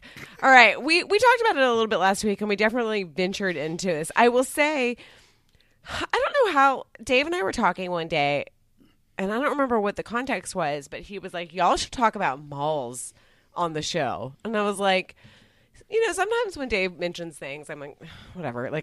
I'm not. No, that's stupid. I was like, you know what though, malls are something that I think that a lot of us feel passionate about, especially those of us who grew up in the 80s and 90s and being a teenager included going to the mall and working at the mall, and just like the mall was the center of your life. Like that's where my parents would drop me off as a kid. The mall was a part of my life in so many integral ways. And I just thought it is actually a good topic. And, we started talking about it a little bit last week about working at malls and working at retail stores and what it's like, especially around the holidays. But we just want to widen that out to just mall talk. I mean, and I find it weird now because the mall is so not integral to my life. Like I go to the Nordstrom at the mall near me, and that is about the extent of it. And the kids definitely want to go venture about. I mean, not now, but like in normal times, want to go traipse around the mall, and I have no interest in it. Absolutely no interest in it. But in the 80s and 90s and even to the 2000s when I worked in a mall, that it was such a mall life was, I was a Westfield girl in the 2000s. I knew the brands. Westfield, Century City. But no, it was such a big part of life, and I just feel like it's, especially with online shopping, it just is not. It's not anymore. But it was so central to my life, and I think y'all's as well. Anyway, so we thought we'd discuss it a little bit. Let's go to the mall today. We made it this far in without that. I was Little Robin Sparkles. It had to be done. Look who it is, Prime Minister Brian Mulroney. Sorry. But yeah, let's talk about it. Like, what were your experiences? Did you go to the mall regularly? Was it a place where you hung out? Was it a place that you shopped? Was it a place you worked? What was your, and what about you? Well, I wouldn't say that the mall was sort of my social life in the way that it clearly was for you. Yes. Because that's not quite my personality, and it wasn't really my friend group's personality. We were more hang out in the basement kids. Yes. If I had a basement, I would have done that. But right. Yes. And I sat patiently while they watched Star Trek because I was the least nerdy in my friend group. But certainly there was the mall component of my life. And I don't know, we lived like 3 miles from a mall, so it was walkable, and I did many times once I got the job at the Taco John's. But I don't know, I didn't shop at the mall, at least not the clothing stores, definitely the bookstores. Surprise. What bookstore was it? Was it like B. Dalton? That was the Oh, one that, yes. Yeah. Classic. Yep. Yeah. B. Dalton's. For sure. And then I think there was a Walden Books. Yes, Walden. Yes. Yep. Yes. Can you imagine a world with competing bookstores in a mall in I 2020? know. No. I know. And the Barnes & Noble was too big, so it was across the street, not in the mall. Yeah, it was like a But- freestanding. Yep. It was next to the Kids R Us. Toys R Us. It was Toys R Us then. Yeah. So the problem is that I didn't do a lot of shopping in the clothing stores. In fact, really none in what I would call the boutique brand clothing stores, because they simply didn't carry anything in my size. Yeah. And my mother never even took me there. She would take me to like Kohl's or the JCPenney women's section. Yes. To get all my clothes at the beginning of the school year. And that was basically it. And I think it wasn't until I was a sophomore in college that was the first time I went into Express with my friends, because I was at the mall with a couple of friends. They were like, let's shop here. And I was like, oh, okay, I've never done this before. And I went in and I was looking for some stuff, and I was like, oh, this is cute. And I looked, and not only did they not have my size, they didn't have the size below my size. And like I tried something on that was supposed to be a regular shirt, and it barely cleared my belly button, and I got so depressed right then that I have sort of laid a moratorium on those kinds of stores. I just won't do it because they don't cater to somebody like me. But I am very fascinated by the people watching at the mall. Like, I have gone a bunch of times to the Mall of America just when I felt like I wanted to be among the people, but not with the people. Yes. If you know what I mean. Yes. Yeah, because you can just kind of like, you can be sort of anonymous at the mall and just watch. You can feel the movement and the life and the transactions and whatever, and not actually have to deal with the people. So I do really like that. And in places that have more extreme weather, which would be Minnesota in the winter, Texas in the summer, Yeah. that's a really good place to be when being outside is just not really a viable option. Yep. Going for your exercise. I mean, mall walkers I mean, it's a are thing. something else. Oh, yeah. Here's the thing I always remembered about mall walkers when I was working in the mall, and it was when I was managing the store. So I was always coming in the morning to open the store at like 9:00, and we had a pull-up gate that you had to unlock at the bottom and pull it up. And so I'd be crouched down there with the key, Yes. unlocking it, and the mall walkers would come by, and they make the widest circuit that they possibly can. They hug the storefronts just to get a few extra steps in. They don't walk in the middle of the hallway. They walk as far out as they can. And I'm like, I'm going to get bowled over by these bitches one of these days because they wouldn't move. And I'm like, excuse me, I'm trying here. to be here. No, and they all wear like white Reeboks. I feel like that's in my brain. They're all like all white shoes, and they pound the pavement. Like they go fast too. Like, They do. Yep. Mm-hmm. And they all like stack their coats at the particular bench, and then they leave their coats there for 45 minutes or whatever when they're, swinging them elbows.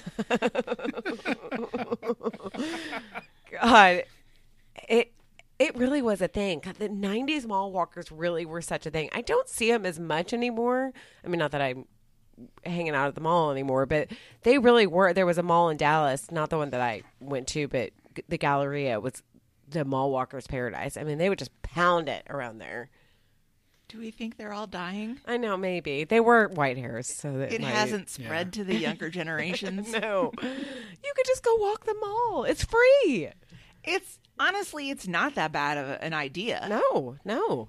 You can legitimately do that at the Mall of America because it's 3 full floors and then a part of another floor. And I think it takes a good 15 minutes just to walk around one level. Yeah.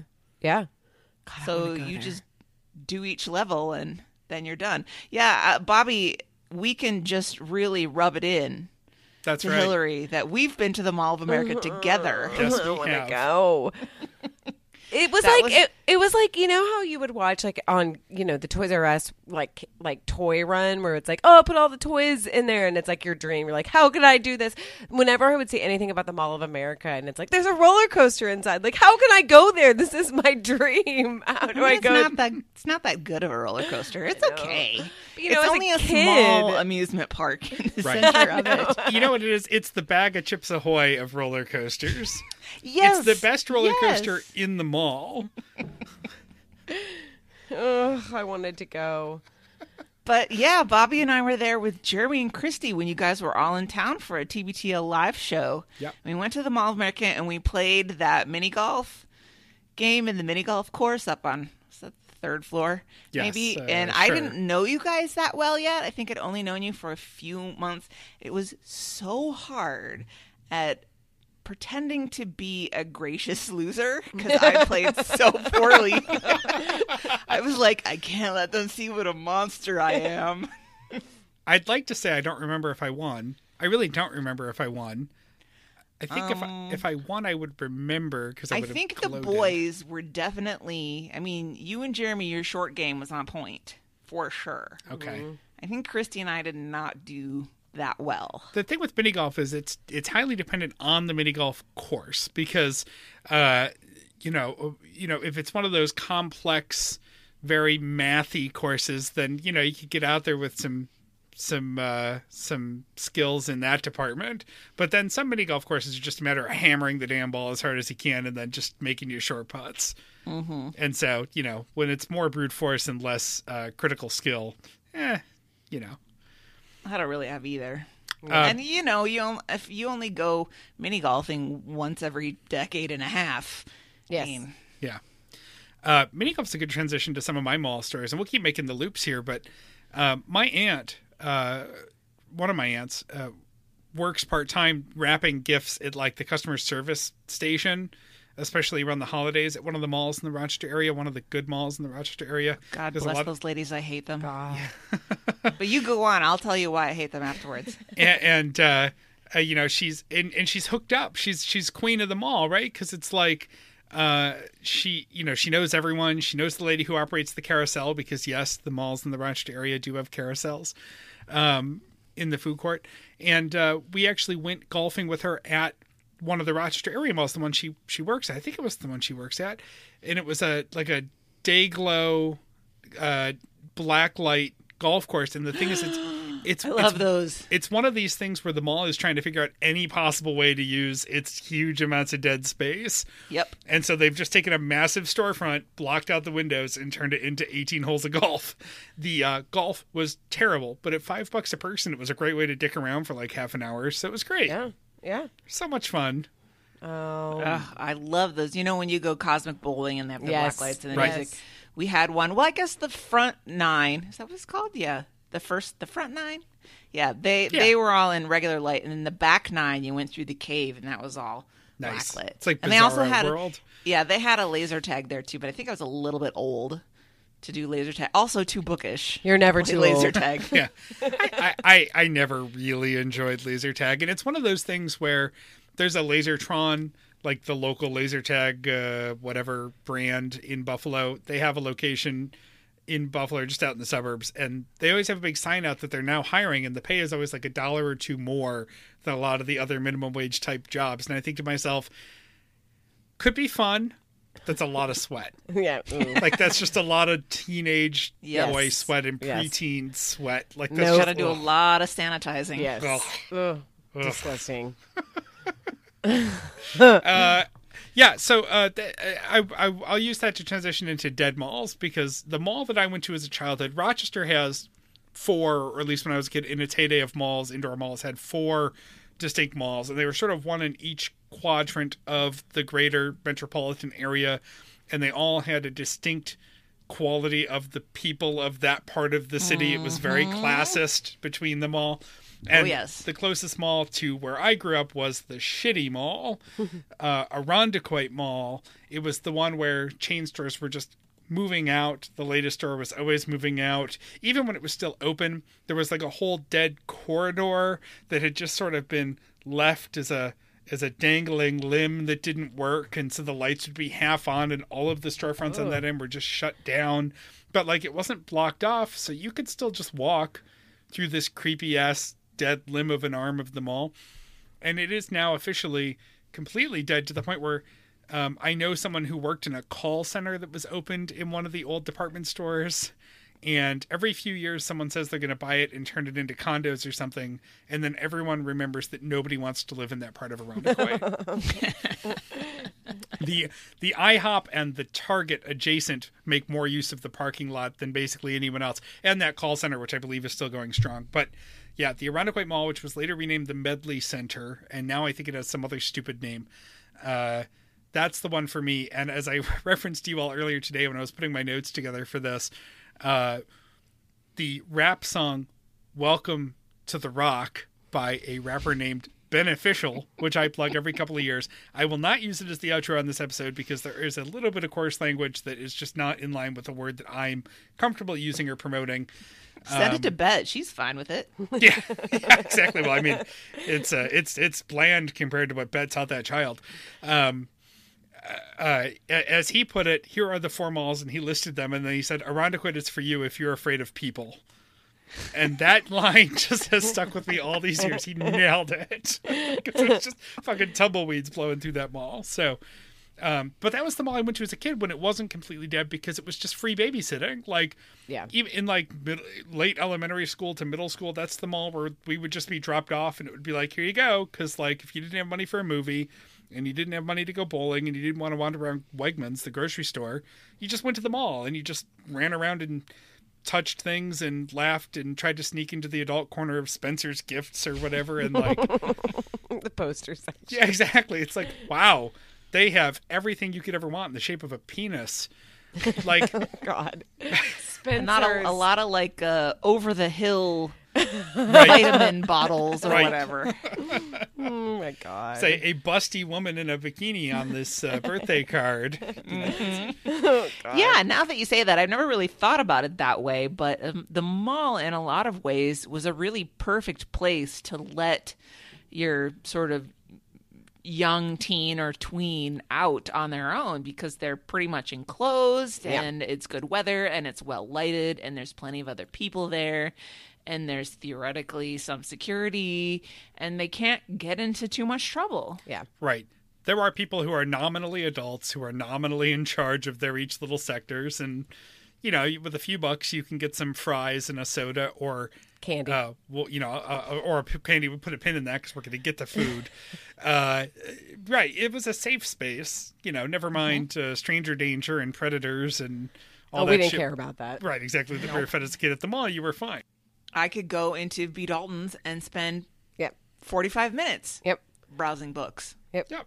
Happy as a clam. Reading random magazines that I was like, oh, never buying them. And I never looked at clothes really as a particularly poor kid, and I'm not looking for pity here. Most of my clothes came from thrift stores and stuff, and so, or like Kmart. This was before we had a Walmart in town, so Kmart was the, big box in Webster. To go look at clothes at the mall didn't even register to me. And even now, most of my clothes come from the JCPenney men's section because I just live in flannel shirts and jeans. And so, whatever Izod or whatever that they're carrying is going to do it for me. You don't need to go to Express Men's. Nobody wants to see me in anything Structure. from Express Men's. Structure. That's what it was called in the 90s. H&M. That's a good one now. Oh, I know. I mean, if I can get lucky enough to find something in my size at Banana Republic, I'm very happy, but it does not happen often. So, oh no, Banana! You got to be skinny to shop at Banana Republic. Yeah. my luck there is when a fat guy returns something that was an online purchase, and it ends up in the clearance section. And so every time Sam wants to go to whenever she wants to go to Banana Republic, I just go to the clearance where I can check the very end. And 3 minutes later, I look at her and say, "Yeah, I'm done." Got it. I mean, it makes it simple. Yep. Yeah. Yep. So the mall that I went to growing up, and Meredith could sort of vouch for this. It's like a weirdly fancy mall near my parents' house, and it is by far. I mean, I'm not going to do my official rankings of malls, though I could. It is by far. I lived in Los Angeles, like ostensibly the mecca of shopping, but North Park Mall in Dallas is by far the nicest mall I've ever been to. It is beautiful, and there's, I think, like the second Neiman Marcus is there, and it's and it's weird though because it was when I was a kid, it was a very high-low mall. Like there was the Neiman's and there was Lord and Taylor, which I think they're out of business now, and there was a JCPenney, and Foley's, which is now Macy's. That's why Dave and I started talking about it, because we were talking about how Macy's, used to be fancy when we were kids, and now is like a shithole. But there was also a Woolworths, and there were like a Wyatt's cafeteria, which is like Luby's or whatever. It was just like a cafeteria kind of thing. And yeah, we would just be sent to roam around there, and so you could go to the fancy stores, which the people wouldn't want you to be in there, or you would go to the shitty stores. Now it's just kind of a fancy mall, and it's beautiful because they have art there, and the architecture is beautiful. It's a really, really, really nice mall, and you can kind of get everything there. But now I feel like it's like too fancy for me now, where I'm like, I'm not going to go to Carolina Herrera. Like, there's no reason for me to go shopping there. Like, there's nothing. There's no occasion in which I'm going to be wearing a You're not going to the Oscars? No, unfortunately not anytime soon. But yeah, that was my mall. And the funniest thing about it, now it is I guess it's sort of a square or rectangle, but when I was a kid, it was a horseshoe shape. So you would go from you'd have to kind of go from one end and then go all the way around. And now I get really flummoxed when I'm in there because I'm like, where am I? I'm used to doing like a U-turn when I'm in here. But it is really, really upgraded now. And it's, it just is, it's not for, I can go to the Nordstrom and I can go, to an Anthropology or something, but otherwise I have like no real reason to spend time there. But it is crazy when I go there. It is just packed. It is packed to the gills with people. Interesting.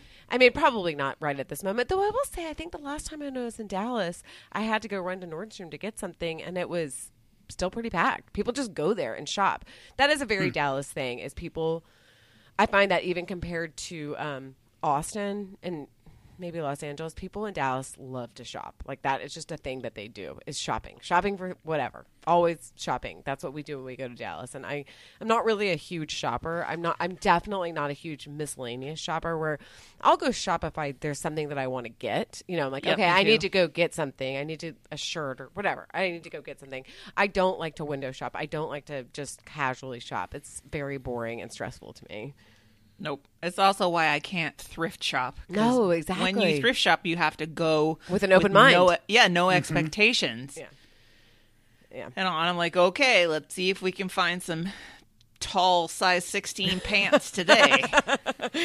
Well, I feel like the tall part is the hardest part. I mean, Yep. you know, you can't, I mean, it's hard to find that stuff. I mean, it's hard enough to find short stuff. I can't imagine trying to find tall stuff.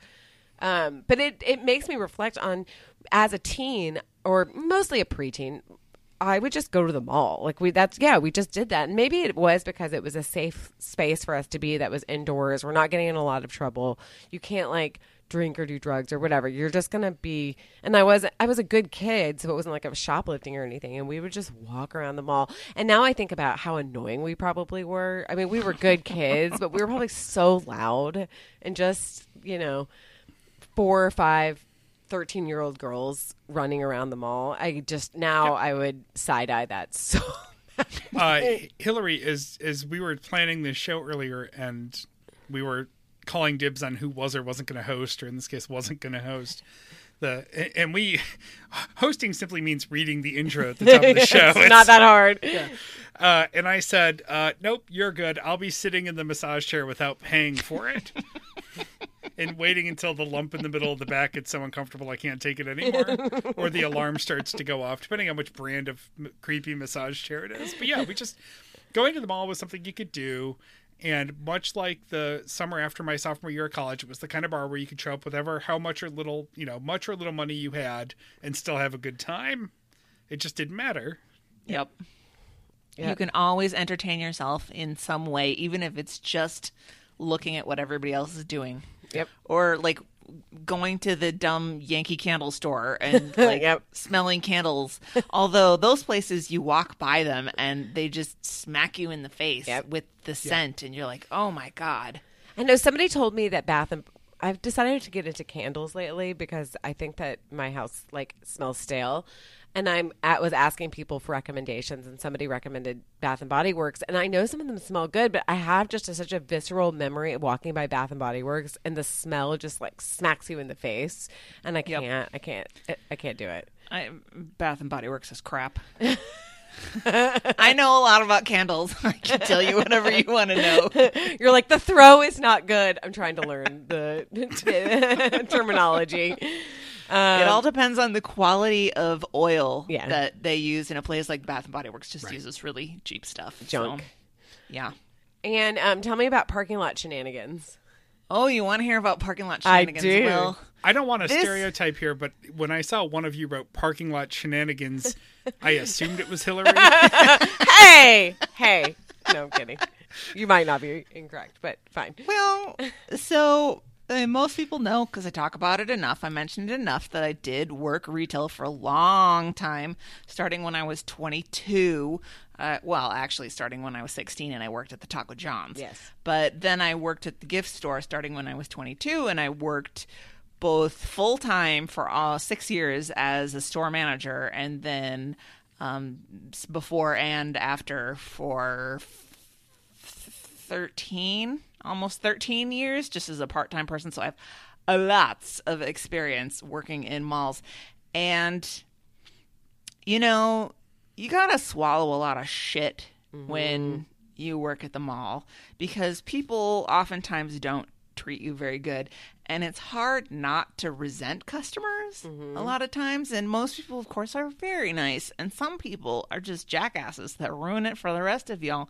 So when I would leave the mall at the end of my shift, I was so happy that I didn't have to be subservient to people anymore, that I would play some games in the parking lot with people, not in my car, but as I was walking to the car. It is my most favorite thing to be walking down the parking aisle, and I always walk down the in aisle, if you know what I'm talking about. So people are driving up the aisle towards the mall. These are all one ways. Yeah. They're driving up the aisle towards the mall, and I'm walking away from the mall down their lane, and they can see me coming, and the parking lot is crowded, and they think, oh, I'm going to get her spot. And so they wait for me, and maybe they're crawling a little bit, and I'm walking, and I'm walking, and I'm walking, because they don't know that I'm a mall employee, and I have to park out by the water tower. And I'm slowly walking, and they're getting more and more anxious, and I get close to them, and then I cut through to the next aisle. And That is cruel. That is thinking cruel. about that brings me so much joy. If you could see the smile on my face right now, oh my God. That's almost as good as if you happen to be walking down the down aisle and then they like crawl after you down the entire aisle. Yes. And you can feel them sort of making the judgment about whether it's worth it to keep following you because you're so far out. Oh my gosh. That The is- fact that they made us park across the Yeah. ring perimeter road in the overflow parking, because it makes sense when it's busy. You don't want mall employees parking in the good spots, but they made us Right. park way the fuck out in course. Kansas. It was such a long walk, and it just brought me so much joy to screw those people over just a tiny bit. Sorry. Oops. No. I'm over there. Sorry. And I have a lot to say about mall parking lots because I developed a couple of rules for mall parking. And the number one thing is you always park under cover. Yes. Absolutely. If there is a parking structure of some sort, Yep. you park under it. You do not park anywhere where the elements can get to you, because we would have a lot of times when, say, it would snow overnight and I would go into work, and then we would have what I would call the crazy parking times, where people pulled in and thought, this seems about right, and just left their car there. And it was such a shit show. Yeah. And so I would immediately just head straight for a covered area and park between two actual lines. Yep. Oh, yes. Yep. And then also that takes away when I come out at 10:30 p.m. in December, then I don't have to scrape 4 inches of snow and ice off of the car. So I will never, ever park out in the open at a mall. I mean, conversely, obviously in the summertime, it's like you get in your car and it like gives you third-degree burns on your right. legs, Yeah, you or your boil hands. yourself. Your hands are like, ow! So always park in the garage if possible. Yep. Absolutely. And I hated parking during the holidays because the mall had certain prescribed times, actually every weekend, basically Saturday and Sunday, and then usually the whole week before Christmas, where they wouldn't allow employees to park on site at all because God. those parking spots were just too precious. Sure. And so they made us park at a shuttle site, which happened to be my high school. It's great to go visit those old stomping grounds. And it was just the worst because you'd have to leave for your shift a half an hour early Yeah. and drive to this other place. It's only 5 minutes away, so it's not like it was that much further. But then you would get on the shuttle bus and you would sit and sit and sit and sit, and like you're looking at your phone or your watch and you're like, oh my God, I'm going to be late. Yep. And then the bus would leave, and the parking lot at the mall was so congested, it would take the bus like 20 minutes to drive up to the front door. And I would be like, can you just stop and let me out here? Because I can walk this in 3 minutes. What's going to take you 15? Yeah. And then at the end of the night, the last bus was not that long after mall closing, so you had to get your ass out there and then, ride at 11:30 back to the high school parking lot. And I was like, I'm not doing this anymore. So you would have to dodge security a little bit. And sometimes they would be driving around in their trucks and they would see you come out, and if they sort of recognized you and knew that you looked at the mall or worked at the mall, they would follow you. Yeah, they would follow you to see if you parked on mall property, and they could, I don't know what they were going to do, give you a ticket in what jurisdiction? I actually used to park across the street at the Kohl's and just walk over. Ooh. Because they had a dead movie theater there, so there was tons of covered parking. Yeah. And it was faster to, hike across 2 parking lots in the dark at midnight and felt safer than waiting for the stupid shuttle bus. It was just awful what they make employees do. I know. They're like, you work here? Fuck off. I am just curious, if you get your car towed out of that parking lot and the tow yard only takes Kohl's cash.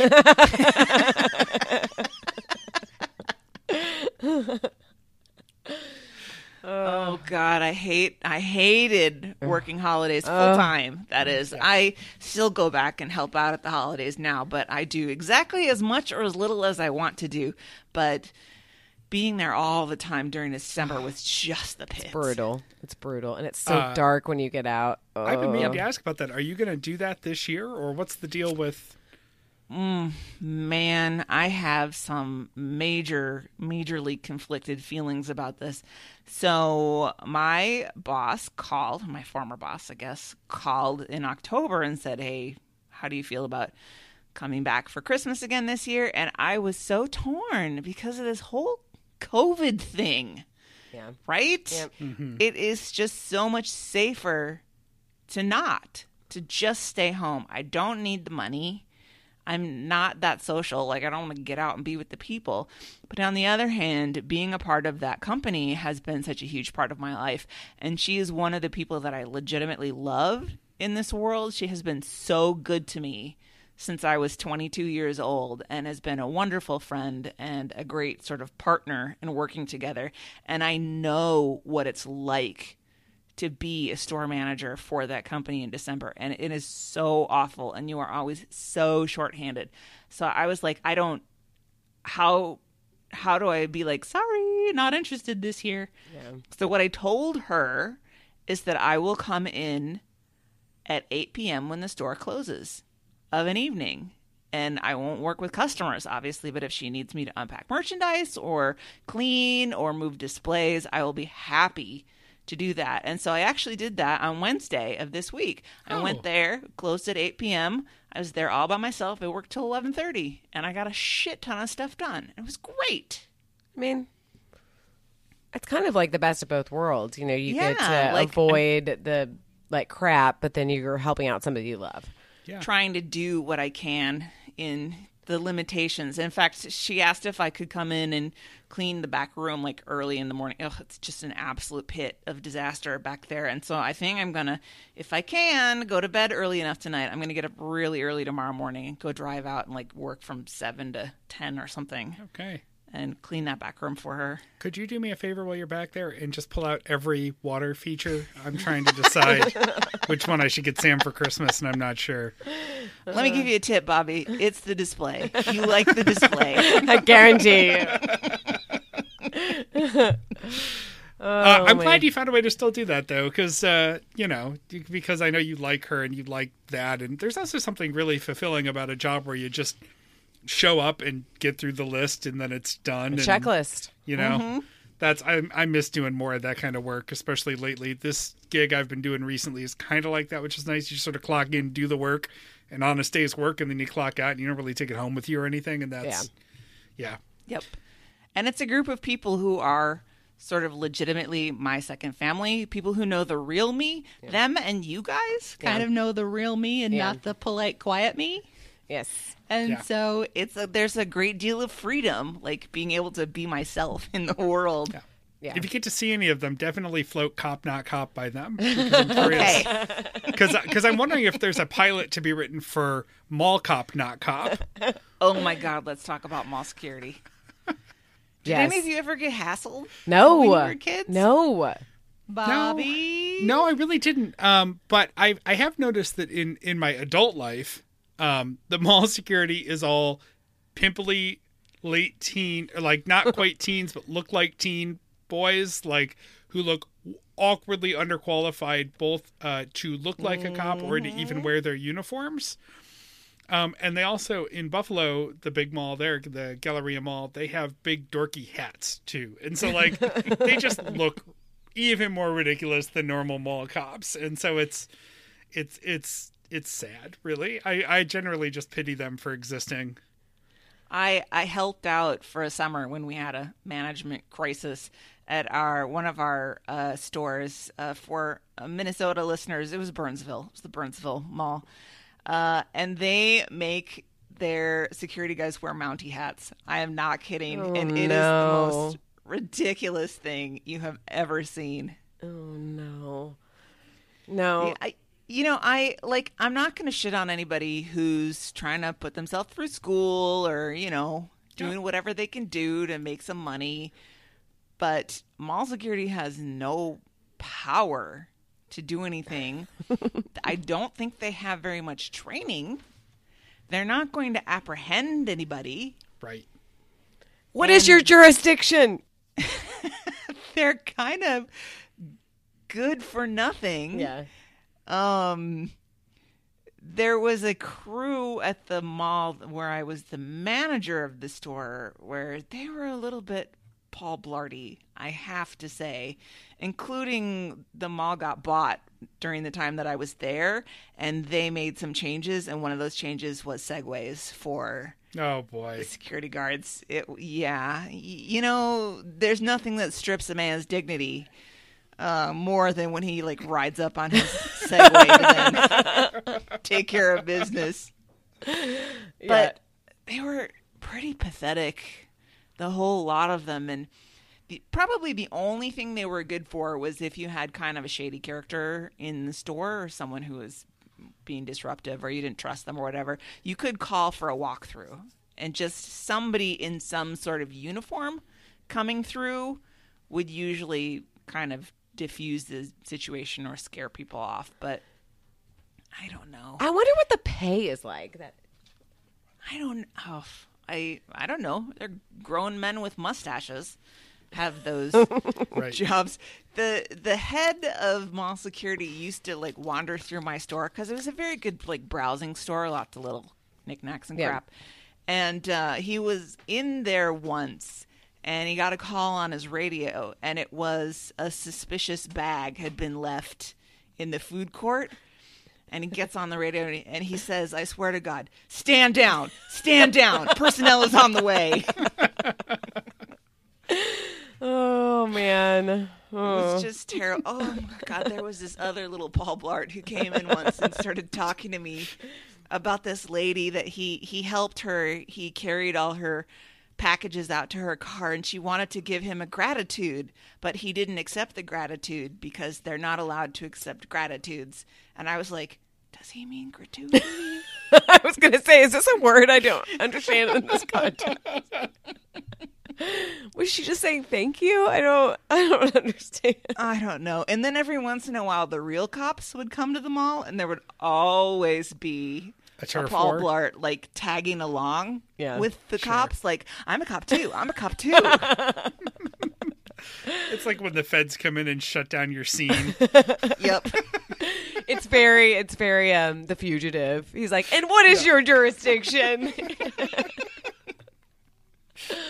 Oh boy. Man. God. It is its own little world. And I imagine, the Mall of America is this, there has to be a reality show about the inner workings of the Mall of America. I would imagine. Yep. Yeah. There, I believe there was a reality show about the Mall of America cops. Wow. Jesus Christ. Wow. And they are actual cops. Yeah. Well, it's almost like a city size. So, you almost have to have your own. Right. Listen, PD. Hillary, I'm just going to tell you this right now. Yes. The Mall of America is just a lot bigger mall with all the same stores. Yeah, I know. I mean, it has 2 Victoria's Secrets. and the Old Navy is 2 levels. Wow. So they have,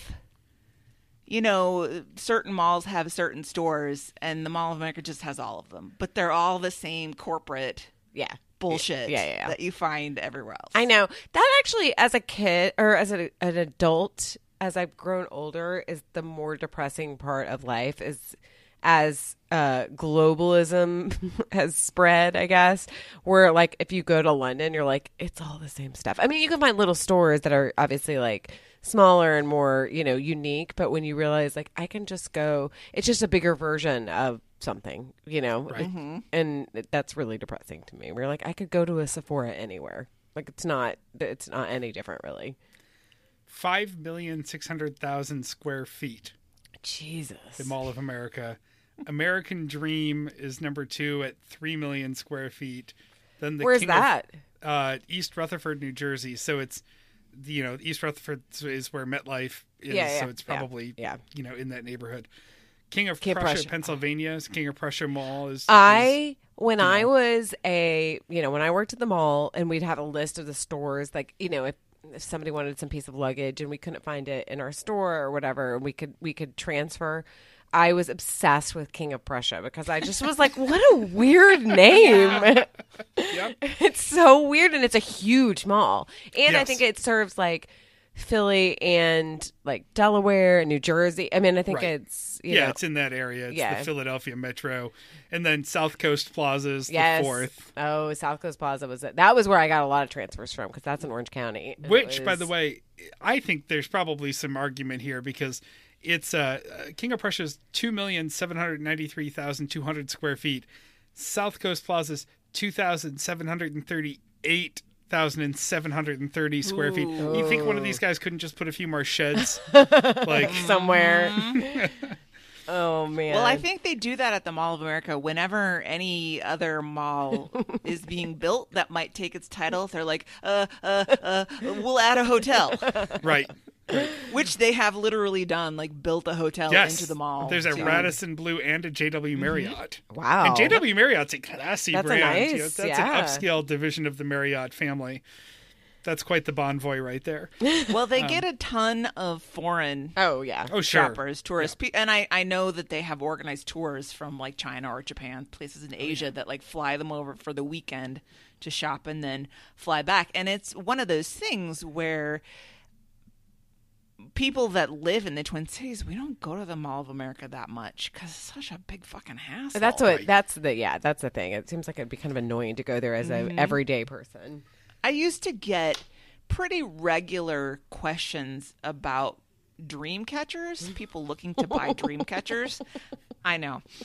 And no, we did not sell dream catchers. And people would be like, well, do you know where I can get one? And first of all, just because I work in retail doesn't mean that I know where everything is sold. Like, I don't have any more information than you do. You're like Watson for store. About, like what other stores carry. I don't know, but I'd be like, well, I have seen them at Spirit of the Red Horse in the Mall of America, and every single person would be like, ugh, I'm not going to the Mall of America. And I'd be like, well, you asked. I know. Okay. I don't know what to tell you. That's where it is. That's all I know. Oh man. Yeah. Oh, I remember. This isn't my story, but the manager prior to me once had a lady come in and ask for something, or maybe she called him. I don't remember. And it was something that we didn't carry. And he told her, and she said, well, why don't you call around to other stores and find out for me, and I'll stop back in a little while. And he was like, no. I think what he said was, I am available as a personal shopper, and I can start at $5, and I charge $20 an hour. Wow. Well, Chad has balls, literally and metaphorically. Destiny USA is 7th on here. That's one I've been to. That's in Syracuse, New York. And they are one of those malls where they've created a lot of atmosphere to try to create a destination, and it has like a go-kart track in it, and Yes. all that kind of stuff. So that's a place where we've stopped off when we're driving back and forth between Buffalo and Boston just to like wander around, and it's Yeah. got a hotel Get out of the attached to car. it and all that stuff. Stretch your legs. And I suppose I should do a plug for the Eaton Center in Toronto, of course, because it's the only mall ever with the Hockey Hall of Fame in the basement. What a dream. What a dream. So, Bobby, what is the Boulevard Mall animatronic bear band from hell? oh, yeah. Was so it this- Showbiz Pizza or Chuck E. Cheese? Kind of, yeah. So until Pizza and pipes. right. No organ. Until a few years ago, the Boulevard Mall, which is a mall in the Buffalo area, suburban Buffalo, North Towns, it's a small-ish, pretty small mall. It's got some restaurants. The highlight is the TGI Fridays. The Boulevard Mall had something in it called the Boulevard Bear Band every Christmas, and it was creepy as fuck. Animatronic bears as a band playing Christmas carols. And it would steal your soul if you looked into the eyes of these bears. I mean, they were just terrifying. I mean, I watched the video. Yeah, not a high quality video, obviously, but it was the only one I could find. They took them away for a few years. Apparently, they brought them back at some point, like behind glass. So, like an exhibit on the Boulevard Bear Band. Well, right, that way they can't get out and eat you. And it is one of those, like the Chuck E. Cheese, right, where they just kind of they rotate a little bit and maybe Yes. the arms go up and down 6 inches. Just enough to be like stiff and concerning. Oh yeah, and the mouth, the lower jaw goes, I guess, down and up, down and up. Right, but not in any kind of rhythm with the words. No, being no. used. Just flapping. So yeah, the Boulevard Mall animatronic bears. I've definitely closed my eyes at night and seen those bears. Oof. Well, It one just of the crossed my things mind. in one of the malls that I worked at, not the ones with the Paul Blarts, although they're all their They're own all there. special brand of Paul Blarts. We were actually on like a corner of where you could go down a side hall, and there was like a big open courtyard space. I mean, still in the mall, but like an open space in front of us. And so at Christmas they would love to like put the risers up and do like musical acts and stuff, and they had like a Peruvian flute band for a while.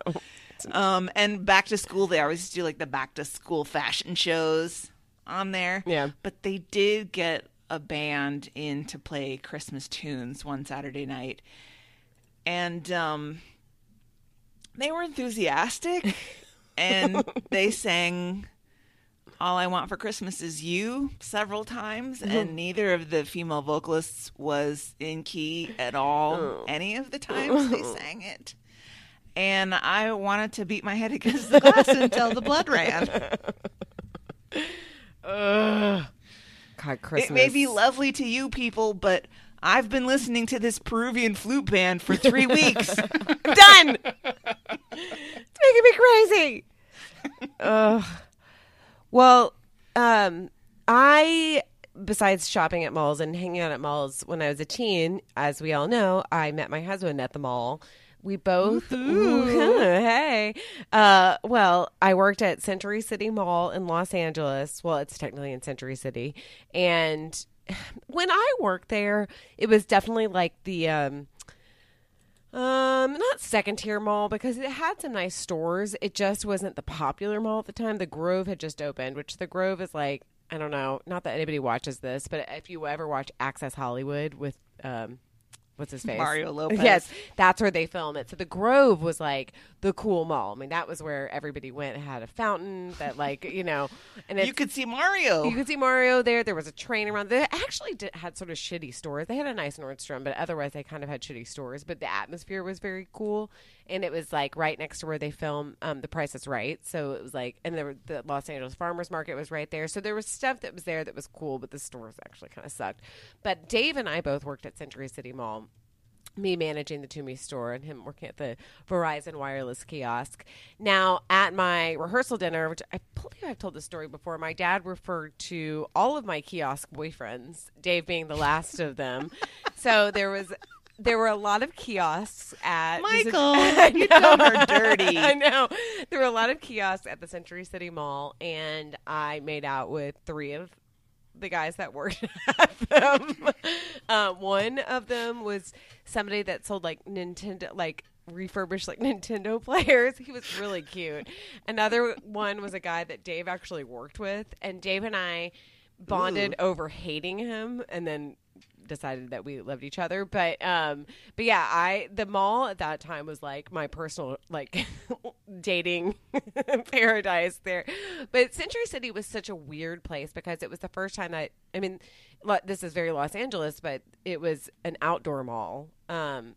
Which yeah, and so was the Grove, but the Century City was, everything was outdoors. I mean, my store was indoors, but you walk around outdoors, which it really the only place that works is in Los Angeles or like San Diego or something.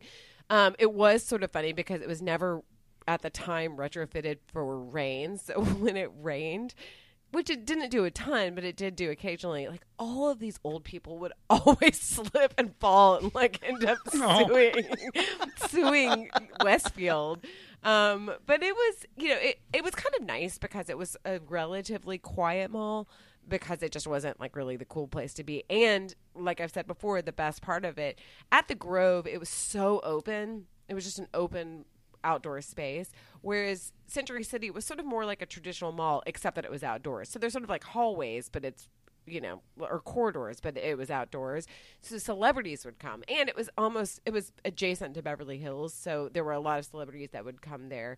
And so, that was like thrilling for me. But yeah, I mean, I don't know. It's so trippy to sort of, know the inner workings of it. You see the same people all the time, all these like old men that work at like the Israeli food stand or whatever, or just like all of the weird coffee shops and just these places that have been around forever. I don't know. I mean, I like sort of loved it, but staying there at like, being there at 10 o'clock at night on a Friday, it just is kind of depressing after a while. Yes, and like especially like you were saying with the holidays, you're just hearing the same goddamn music over and over again. Oh my God. And it just makes you. I mean, I remember on TBTL actually they were talking about how much they hated the Beatles song.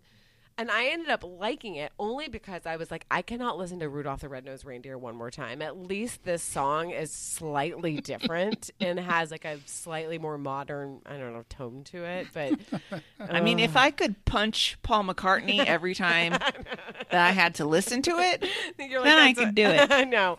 Oh, man. I remember when it would change in January or even like I think December 26th or 27th, and it would change back to like, the easy listening or whatever. I was like, yes, like waiting for a start of fall. Like, please, like give this to me. I will take this every single day.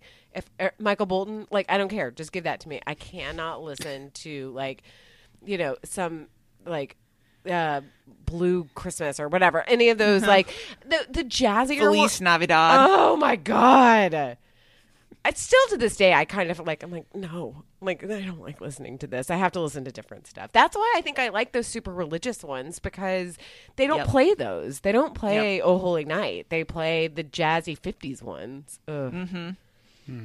Oh, rocking around the Christmas tree. And rocking all that around stuff. I hate rocking around the Christmas tree. Yeah, I'm not much for those contemporary Christmas carols. I hate like that rocking song. around the Christmas tree. Oh. That's a different show. We need to not. In fact, I think we've done that show. I think we have.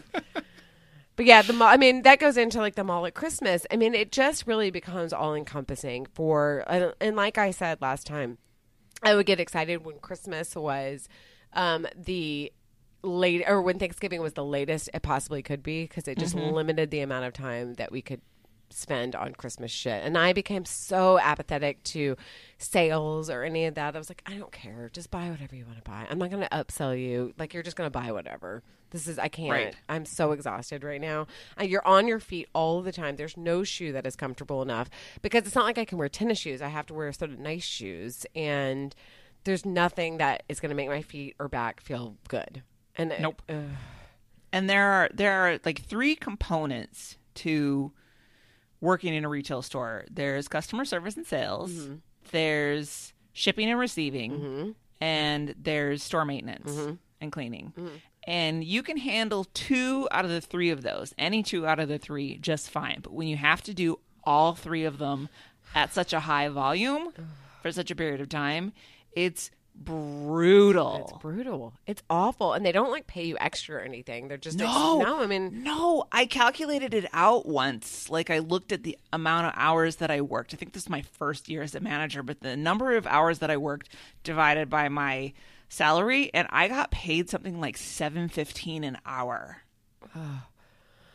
And my body was so worn down. My knees hurt until Valentine's Day. Yeah. I remember I got down on the floor, like I had to get something out of a low cupboard, and I couldn't get up because my knees hurt so badly.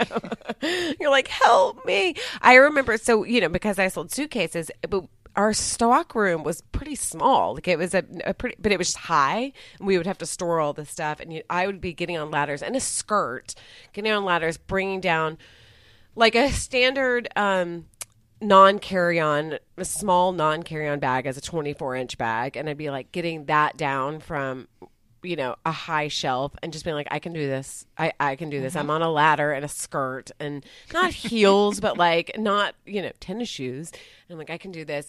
And then having somebody say, hey, could you wrap that? And you're like, are you fucking kidding me? I mean, like, yes, I guess I can. It's a box. I can wrap it. But I'm squatting on the floor wrapping a giant box. We used to have a sales associate take whatever that needed to be wrapped into the back room and wrap it. Yes. Because if it's on a Saturday and you have a line of people and somebody is wrapping something there, every single person in the line will be like, ooh, can I have mine wrapped? Can I have mine wrapped? Yeah. Which is fine, except for we just don't have the time. We just can't. No, exactly. And we don't have enough people to have one person being the wrapping person. Mm-hmm.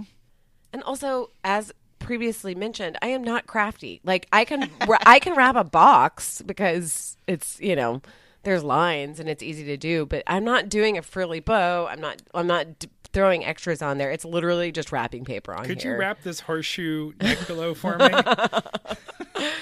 I mean, it just is like a child, like scrunching up, like tape. The things that people want you to wrap. Oh man. Like, can you wrap that? And I'm like, do I have to? Please don't make me do this. That's why for like children's gifts, I have saved every bag a child has, like at any of the kids' birthday parties, I'm like stuffing it. I'm the mom that's like stuffing the bag in the bag because I'm like, I will use this later. I have used something from like a baby shower that's like baby on it for something else. And I'm like, what I know how to do really well is put something in a bag, twist up the tissue paper and make it look sort of fun and, Yep. And that's easy. It's done. Goodbye. We had a thing because customer service is a very big part of our business. And so typically we would offer to wrap things or we'd say, oh, hey, do you need a gift box for that or whatever? And you just have to stop doing that at Christmas because first of all, if you offered a box, people will take it. Mm-hmm. Even if they're like my mom and have a closet that has only empty gift boxes in it, they'll be like, yeah, I'll take that box. And then you run out of boxes by December 13th and you're SOL. Yep. So you just have to not offer it. And they say, oh, could I get a gift box for that? You're like, oh, sure. Absolutely. I would love to do that for you. You just don't offer it. Yep. But I do remember a time that a lady was buying something and she was like, and can I have some extra gift boxes too? And I had been working like 8 days in a row, 10-hour shifts, and my brain was so foggy. I just looked at her and I said, why? Super gracious, right? And she goes, well, I just, it'd be nice to have some extra boxes to wrap other presents with. And I said, no. No.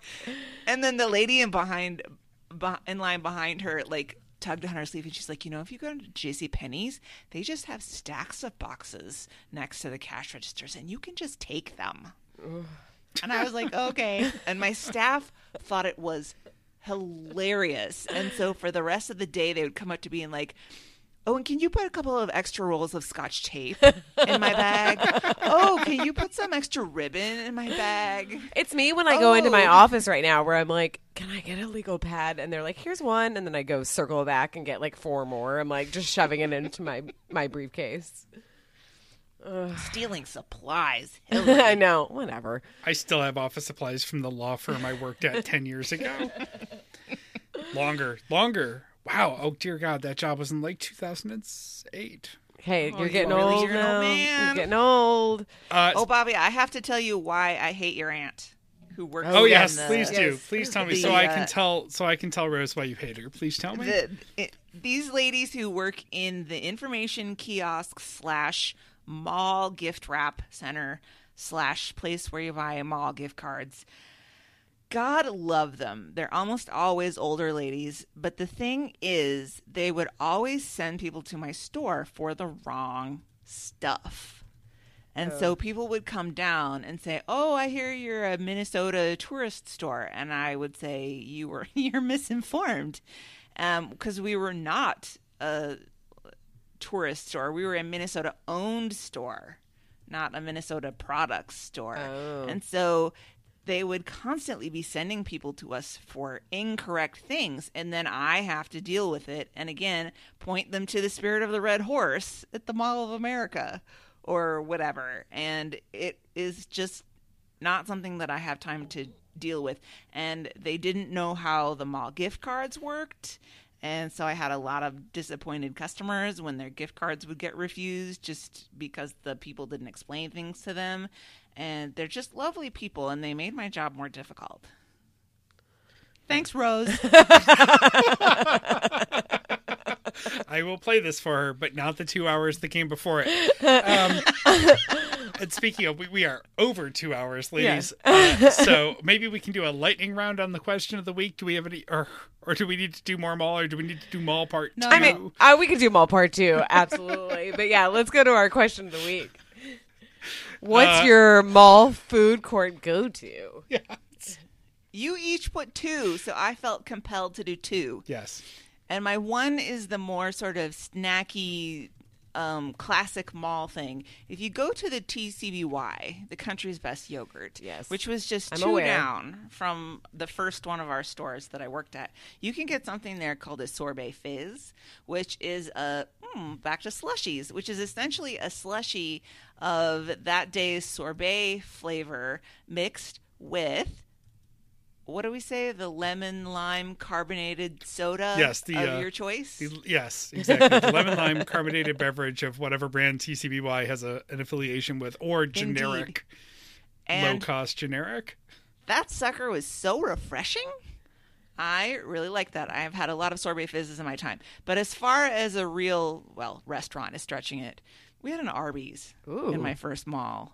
And that really did it for me. A roast beef sandwich, Yep. some curly fries, maybe potato wedges. I don't know. If you were getting fancy, that was my go-to. That sounds good. America's roast beef, yes, sir. Yep. I put 2 here as well. The first is Auntie Anne's, because I feel like there's nowhere else where you get that kind of pretzel and cheese other than the occasional, if you're very lucky, throughway rest stop. And yeah, the big old soft pretzel, watching them twist them there and making them on the spot, nice and buttery. It's very impressive. Their Salty. Yeah, technique. right. Yeah. The wrist flick and all the. Auntie Anne's is the best too. There's like one. There's another pretzel. Yeah. Don't give me a pretzel maker or a Wetzel's pretzels. pretzels. No, Yeah, Auntie Anne's No. is the shit. Yeah, that's Yeah. the OG. And then Nice the, and soft, and Yes. if you get the dipped in butter with the salt on them, the that's salt. good. Did you guys ever get one of their pretzel dogs where they would do the hot dog and they would wrap the pretzel dough around it? I have. Ah, Yep. And the cheese dip and Yep. and a lemonade. Hell yeah. Absolutely. oh yeah, So- Auntie Anne's lemonade. Yep. Yep. And the thing is, like, occasionally I'll buy a box of what we call Mike Trout pretzels. The one thing that Mike Trout, the best baseball player ever to exist, endorses is frozen pretzels. I forget the name of the brand of the pretzels, but they're just Mike Trout pretzels. And I'll buy those and eat Okay. them at home occasionally. And it makes me just want Auntie Anne's. Like, it just doesn't do it. And then the other thing is what I call the chicken run, which will probably never come back after the pandemic. But whenever we would go to the mall, Sam would just, I've done this my whole life, but with Sam over the last decade, I'll go to the food court and I'll just look at her and I say, you can wait here because I know you want nothing to do with this, but I am going to go do the chicken run. And that's just where you walk through the food court and eat the bite of sample chicken from all the different places. The six marginally different ethnic food places that are all basically serving the same buffet chicken and all staffed by the same companies. So you get your bite of the sesame chicken, and then you get your bite of the sweet and sour chicken and the orange chicken, and then you go to the place that has bourbon chicken, and then you go back to past the Charlie's where you get a bite of a chicken California sub that they've cut up for samples. And you get yourself 5 different styles of what we affectionately call at home sticky chicken. And the chicken run. So I do that, and then I'm not hungry anymore, and I'm good. That'll hold me for an hour. I can't imagine why Sam wants no part of it. You're like, hold tight. Stay here. I'm just saying, I'm not a man to pass up a free sample. Will has taken me to Costco in whatever outside of Seattle and just watched me have lunch. I used to do that. I used to do that with Bridget. I would tool around Costco. Here. And her little... Why, yes, I will. Thank you very much. Who am I to say no to this pierogi? I would like that mini waffle bite. My favorite, even though he's sort of dorky, my favorite is Jim Gaffigan, where he's like, you always have to pretend like you're maybe going to buy it. You're like, maybe. Nah. And then you just like... You got to pick up the box and kind of examine the box and flip it over and read the back. Maybe I'll be back, you say. I'll be right back. Bye.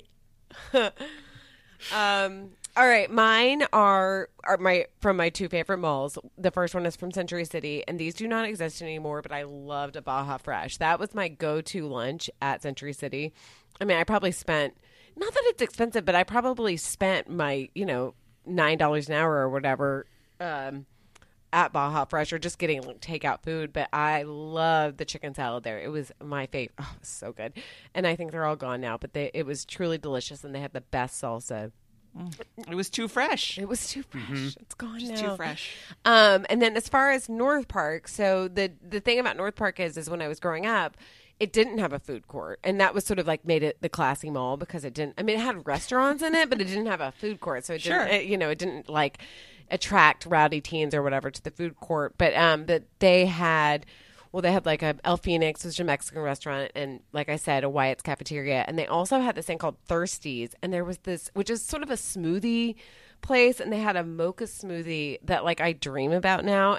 I don't even know. It just was so, I mean, it was just in the corner next to Neiman's upstairs, sort of tucked away, and it was $3 for a large smoothie, and I don't even love smoothies, but whatever the concoction was, I could just I could taste it now. And I Googled because I was like, is it still there? I don't think it's still there. And then they're gone. It lasted for a little bit, but both of mine are sadly gone. But yeah, those are my favorites. I know. R.I.P. Thirsties. You made me think of when I was working at the Taco John's and my friend Robin worked 2 down at the Cinnabon. Did you know that at least back in 1993, when people asked how many calories were in a Cinnabon, they were supposed to say they didn't know. Before all the nutrition labeling laws were around. They knew. Your daily, 2,000 plus. I think that's not that far off. But she used to make me like little shot sizes of their Mocha Lotta Chill. Now, you guys know I don't drink coffee. I don't like coffee.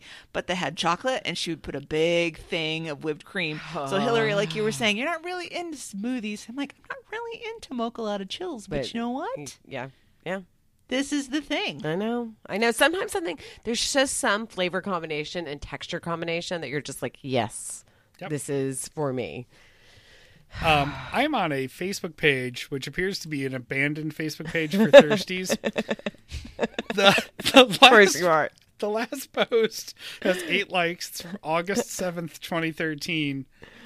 And it says, tax-free weekend is almost upon us. Don't forget to stop by and pick up your favorite smoothie or chill while you are out doing your back-to-school shopping. What better way to relax and catch you breath than with one of our delicious drinks, ! And then there's a post, one comment on it. The comment is from 4 years later. April 3rd, 2017, Kelvin writes, when will you publish your nutritional info? Pure sugar is, quote, lactose free, and the tablespoon of fruit you put in the smoothie makes it, quote, made with real fruit. Not very helpful. What are you hiding? God, Calvin. Calvin's a thirsty truther. Oh, man. I put the link in the Slack because there are pictures of various thirsty storefronts, and I want to see if one of them's yours. Oh, wait. Okay, I'm going to look. I'll get there. Well, maybe we'll look after because we're getting a little long. Long in the tooth. What are you talking about? 2 hours and 19 minutes. I'm sure we talked for like 3 minutes before Previously, we started this. yes. I can tell you from the timestamps, we start at 5:12.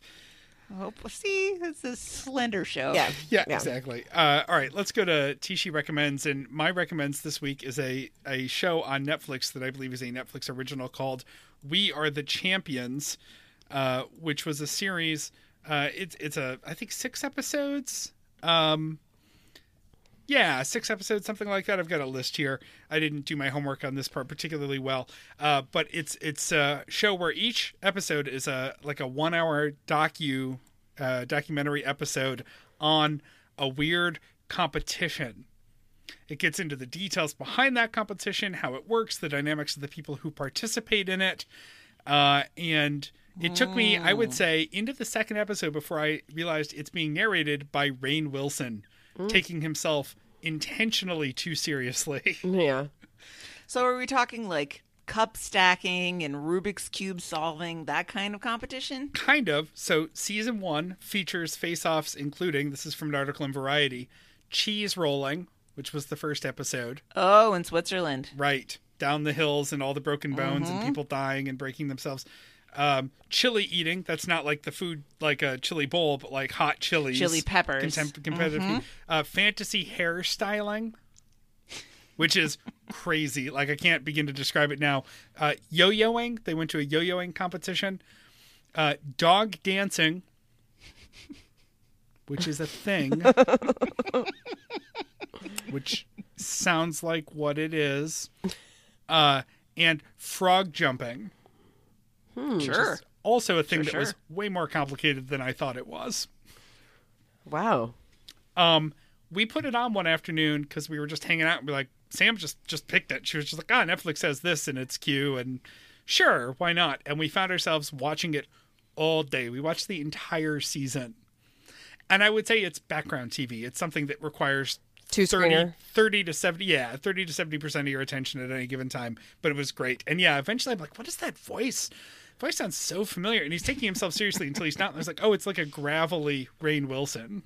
He mentioned a beet farm and then you had it. But now that's the thing. Like, I know he was on some show that got some level of attention recently. And I was like, you can't picture him as anything but Dwight Schrute. Yep. But as a narrator, he can get away with it because he intentionally has this sort of hefty enough voice when he's doing the show that it's not off-putting. Interesting. So We Are the Champions on Netflix. And we'll roll into the shameless Amazon plugs of the week. So we have 2. One is from me, and it's not the COSRX acne pimple patches. Weirdly. That one is from me. I just want to caveat with, I don't know if these actually work. And they so what it is this little like kind of latex thing. Okay, Gwyneth. I know. This is what I'll say. It's not like I think that there's some medicine that's being like, gone through my skin to heal my maskne. Like I don't think that. But with mask wearing, I have definitely had like more like chin zits going on. And when I'm a face toucher. Like this is a problem that I have. Like especially if I have a zit, I will just like touch it constantly. Like it's like a tick. So what this does is really, I can wear it when I'm at home or I can wear it at night, and it protects me from touching it basically. So it doesn't, that's kind of what makes acne worse is you're touching your face and it's just like more crap is getting into whatever, zit that you have. Mm-hmm. These things are great because I don't touch my skin. Even if I touch it, it's not like the germs from my fingers are not getting there. And It works best. I mean, this is going to sound really gross when there's like a head on it. I know. But when there's like a white head on it, and I really want to pop it or I really want to mess with it, it helps me not, and it makes it kind of go away because I'm not touching it. Maybe there's some sort of Korean like thing that's going in there, but they're pretty cheap. They come from like with a lot. I mean, they come with a 3-pack, which has like, I can't remember how many, but like 36 per pack.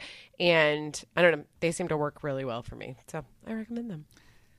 I like the instructions how to use. 1, clean the area around the problem spot. 2, select a bigger size patch than the problem spot and attach the patch to the spot. Thanks. I know, thanks so much. It's always sad when I get down to the little tiny ones because I'm like, what? I'm not covering up anything that's this small. Like, this is useless. If only that was my problem. It's were that size. I have done it where I put like 3 of the little teeny tiny ones when I'm down to the little last to cover up like some giant sit that I have. I'm not sure that's how it's supposed I don't think to it work. is. I don't think it is. Just for the record, when Sam was working with some younger students when the pandemic started, I learned that the kids were calling those maskies. Oh. Those masks. All right. Those are maskies. Well, So I there like you go. mask-knee better, but whatever. I also have a shameless Amazon plug of the week, and it is an American Standard 066070-020A aerator, 2.2 gallons per minute, 8.3 liters/minute, maximum 15/16 inch male threads polished chrome. This is even cheaper than your Acne masky patches. This is an aerator for your sink. It's just the little nubbin that you screw onto the faucet so that it doesn't come out like a gushing geyser. And this is because after months of our shitty kitchen sink in the apartment, I thought to myself, I bet it would only cost me a few bucks to just fix that. And so $3.74 was what it cost me to make. And I could have gotten a 2-pack or a 3-pack, but I thought, I'm just going to get one. I just need one. And then I did it, and I was so impressed with its effectiveness that I bought another one because the bathroom sink also sucks. So yeah, $3.74 for an aerator for your sink. And now the water that used to go now it just goes. It's like a normal. Perfect. Good. Yeah, it's like a sink that works. Imagine. I wish I had taken a before video, but I'm not taking it back apart to take one. So there you go. Get your pimple patches and aerators from us. A little bit more housekeeping. You can also do your Christmas shopping with us or whatever other Christmas era December holiday you choose to celebrate, or you can just buy stuff for yourself, which is fine by us. Do that at thisshowhaseverything.com. Press the shop button, get your tote bags, mugs, and all that good stuff. Get them ordered now. Be sure to rate and review us on your podcatcher of choice. We're great. Give us 5 stars. Say great things. Don't use swears. And remember to use don't use swears. Right. Bet. Jesus. What are you doing to us? And make sure to use one of our Amazon links for whatever you buy, even if you don't need masky patches or an aerator for your crappy apartment sink. You can just start there and then shop for whatever you actually need from Bezos, and we get a few pennies from them as a kickback for the referral. Bezos is turning into Lex Luthor before our Really eyes. is. He really Oh my is. God. Ugh. If you would like to get involved with the show, our website, thisshowhaseverything.com. It's beautiful. Most importantly, it has links if you want to shop or if you want to donate to us. Anything that involves money. Money. You can contribute your commentary at throwyourphone.com. Our Facebook group is the place to go for the question of the week, which again is, what is your mall food court go-to? This should be interesting because we're just food-oriented people, Yeah, we this are. group. We have opinions about food. Yes. So we will post that question of the week in a few days or hours, and we would welcome your opinions. The show Twitter is at TSHE Show. You can email us if you don't do the Facebooks at tshe@10710.com. Send us a voice memo like Ted did, our favorite listener. If you want to be our official favorite listener, you gotta get on the voice memo. And fax Bobby your butt or your mall going out of business flyers at 617-354-8513. Thanks, everybody, for joining us all the way to the end of this 2.5 hours. We have a lot to say about moles. It's a big topic. If I pick, And that was definitely not everything. No way. No, we Not did even barely close. scratch this. Let's go to the mall, everybody. Come on, Jessica.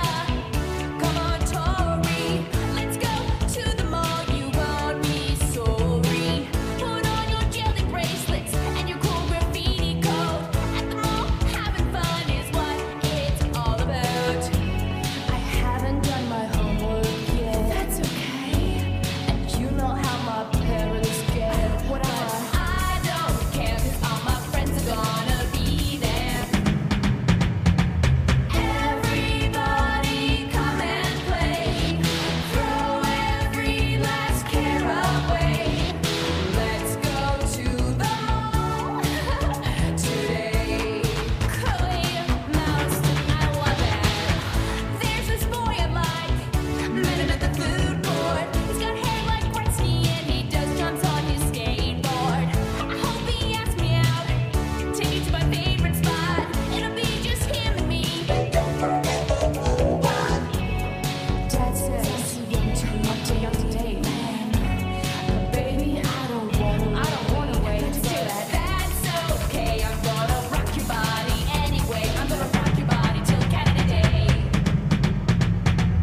Everybody come and play.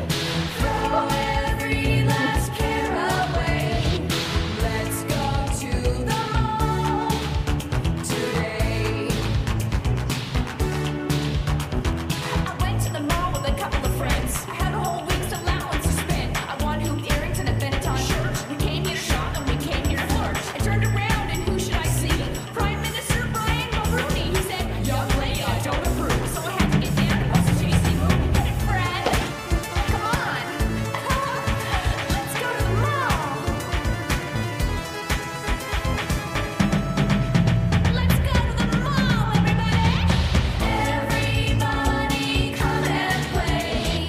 Throw every last care away. Let's go to the mall today. Everybody loves the mall. Everybody come and play. Throw every last care away. Let's go to the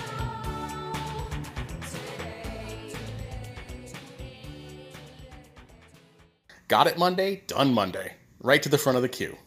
Hi, future Hillary here. Yes, I do realize that we have now ended with Let's Go to the Mall 2 times. It's an American and Canadian classic. So there you go. Bye.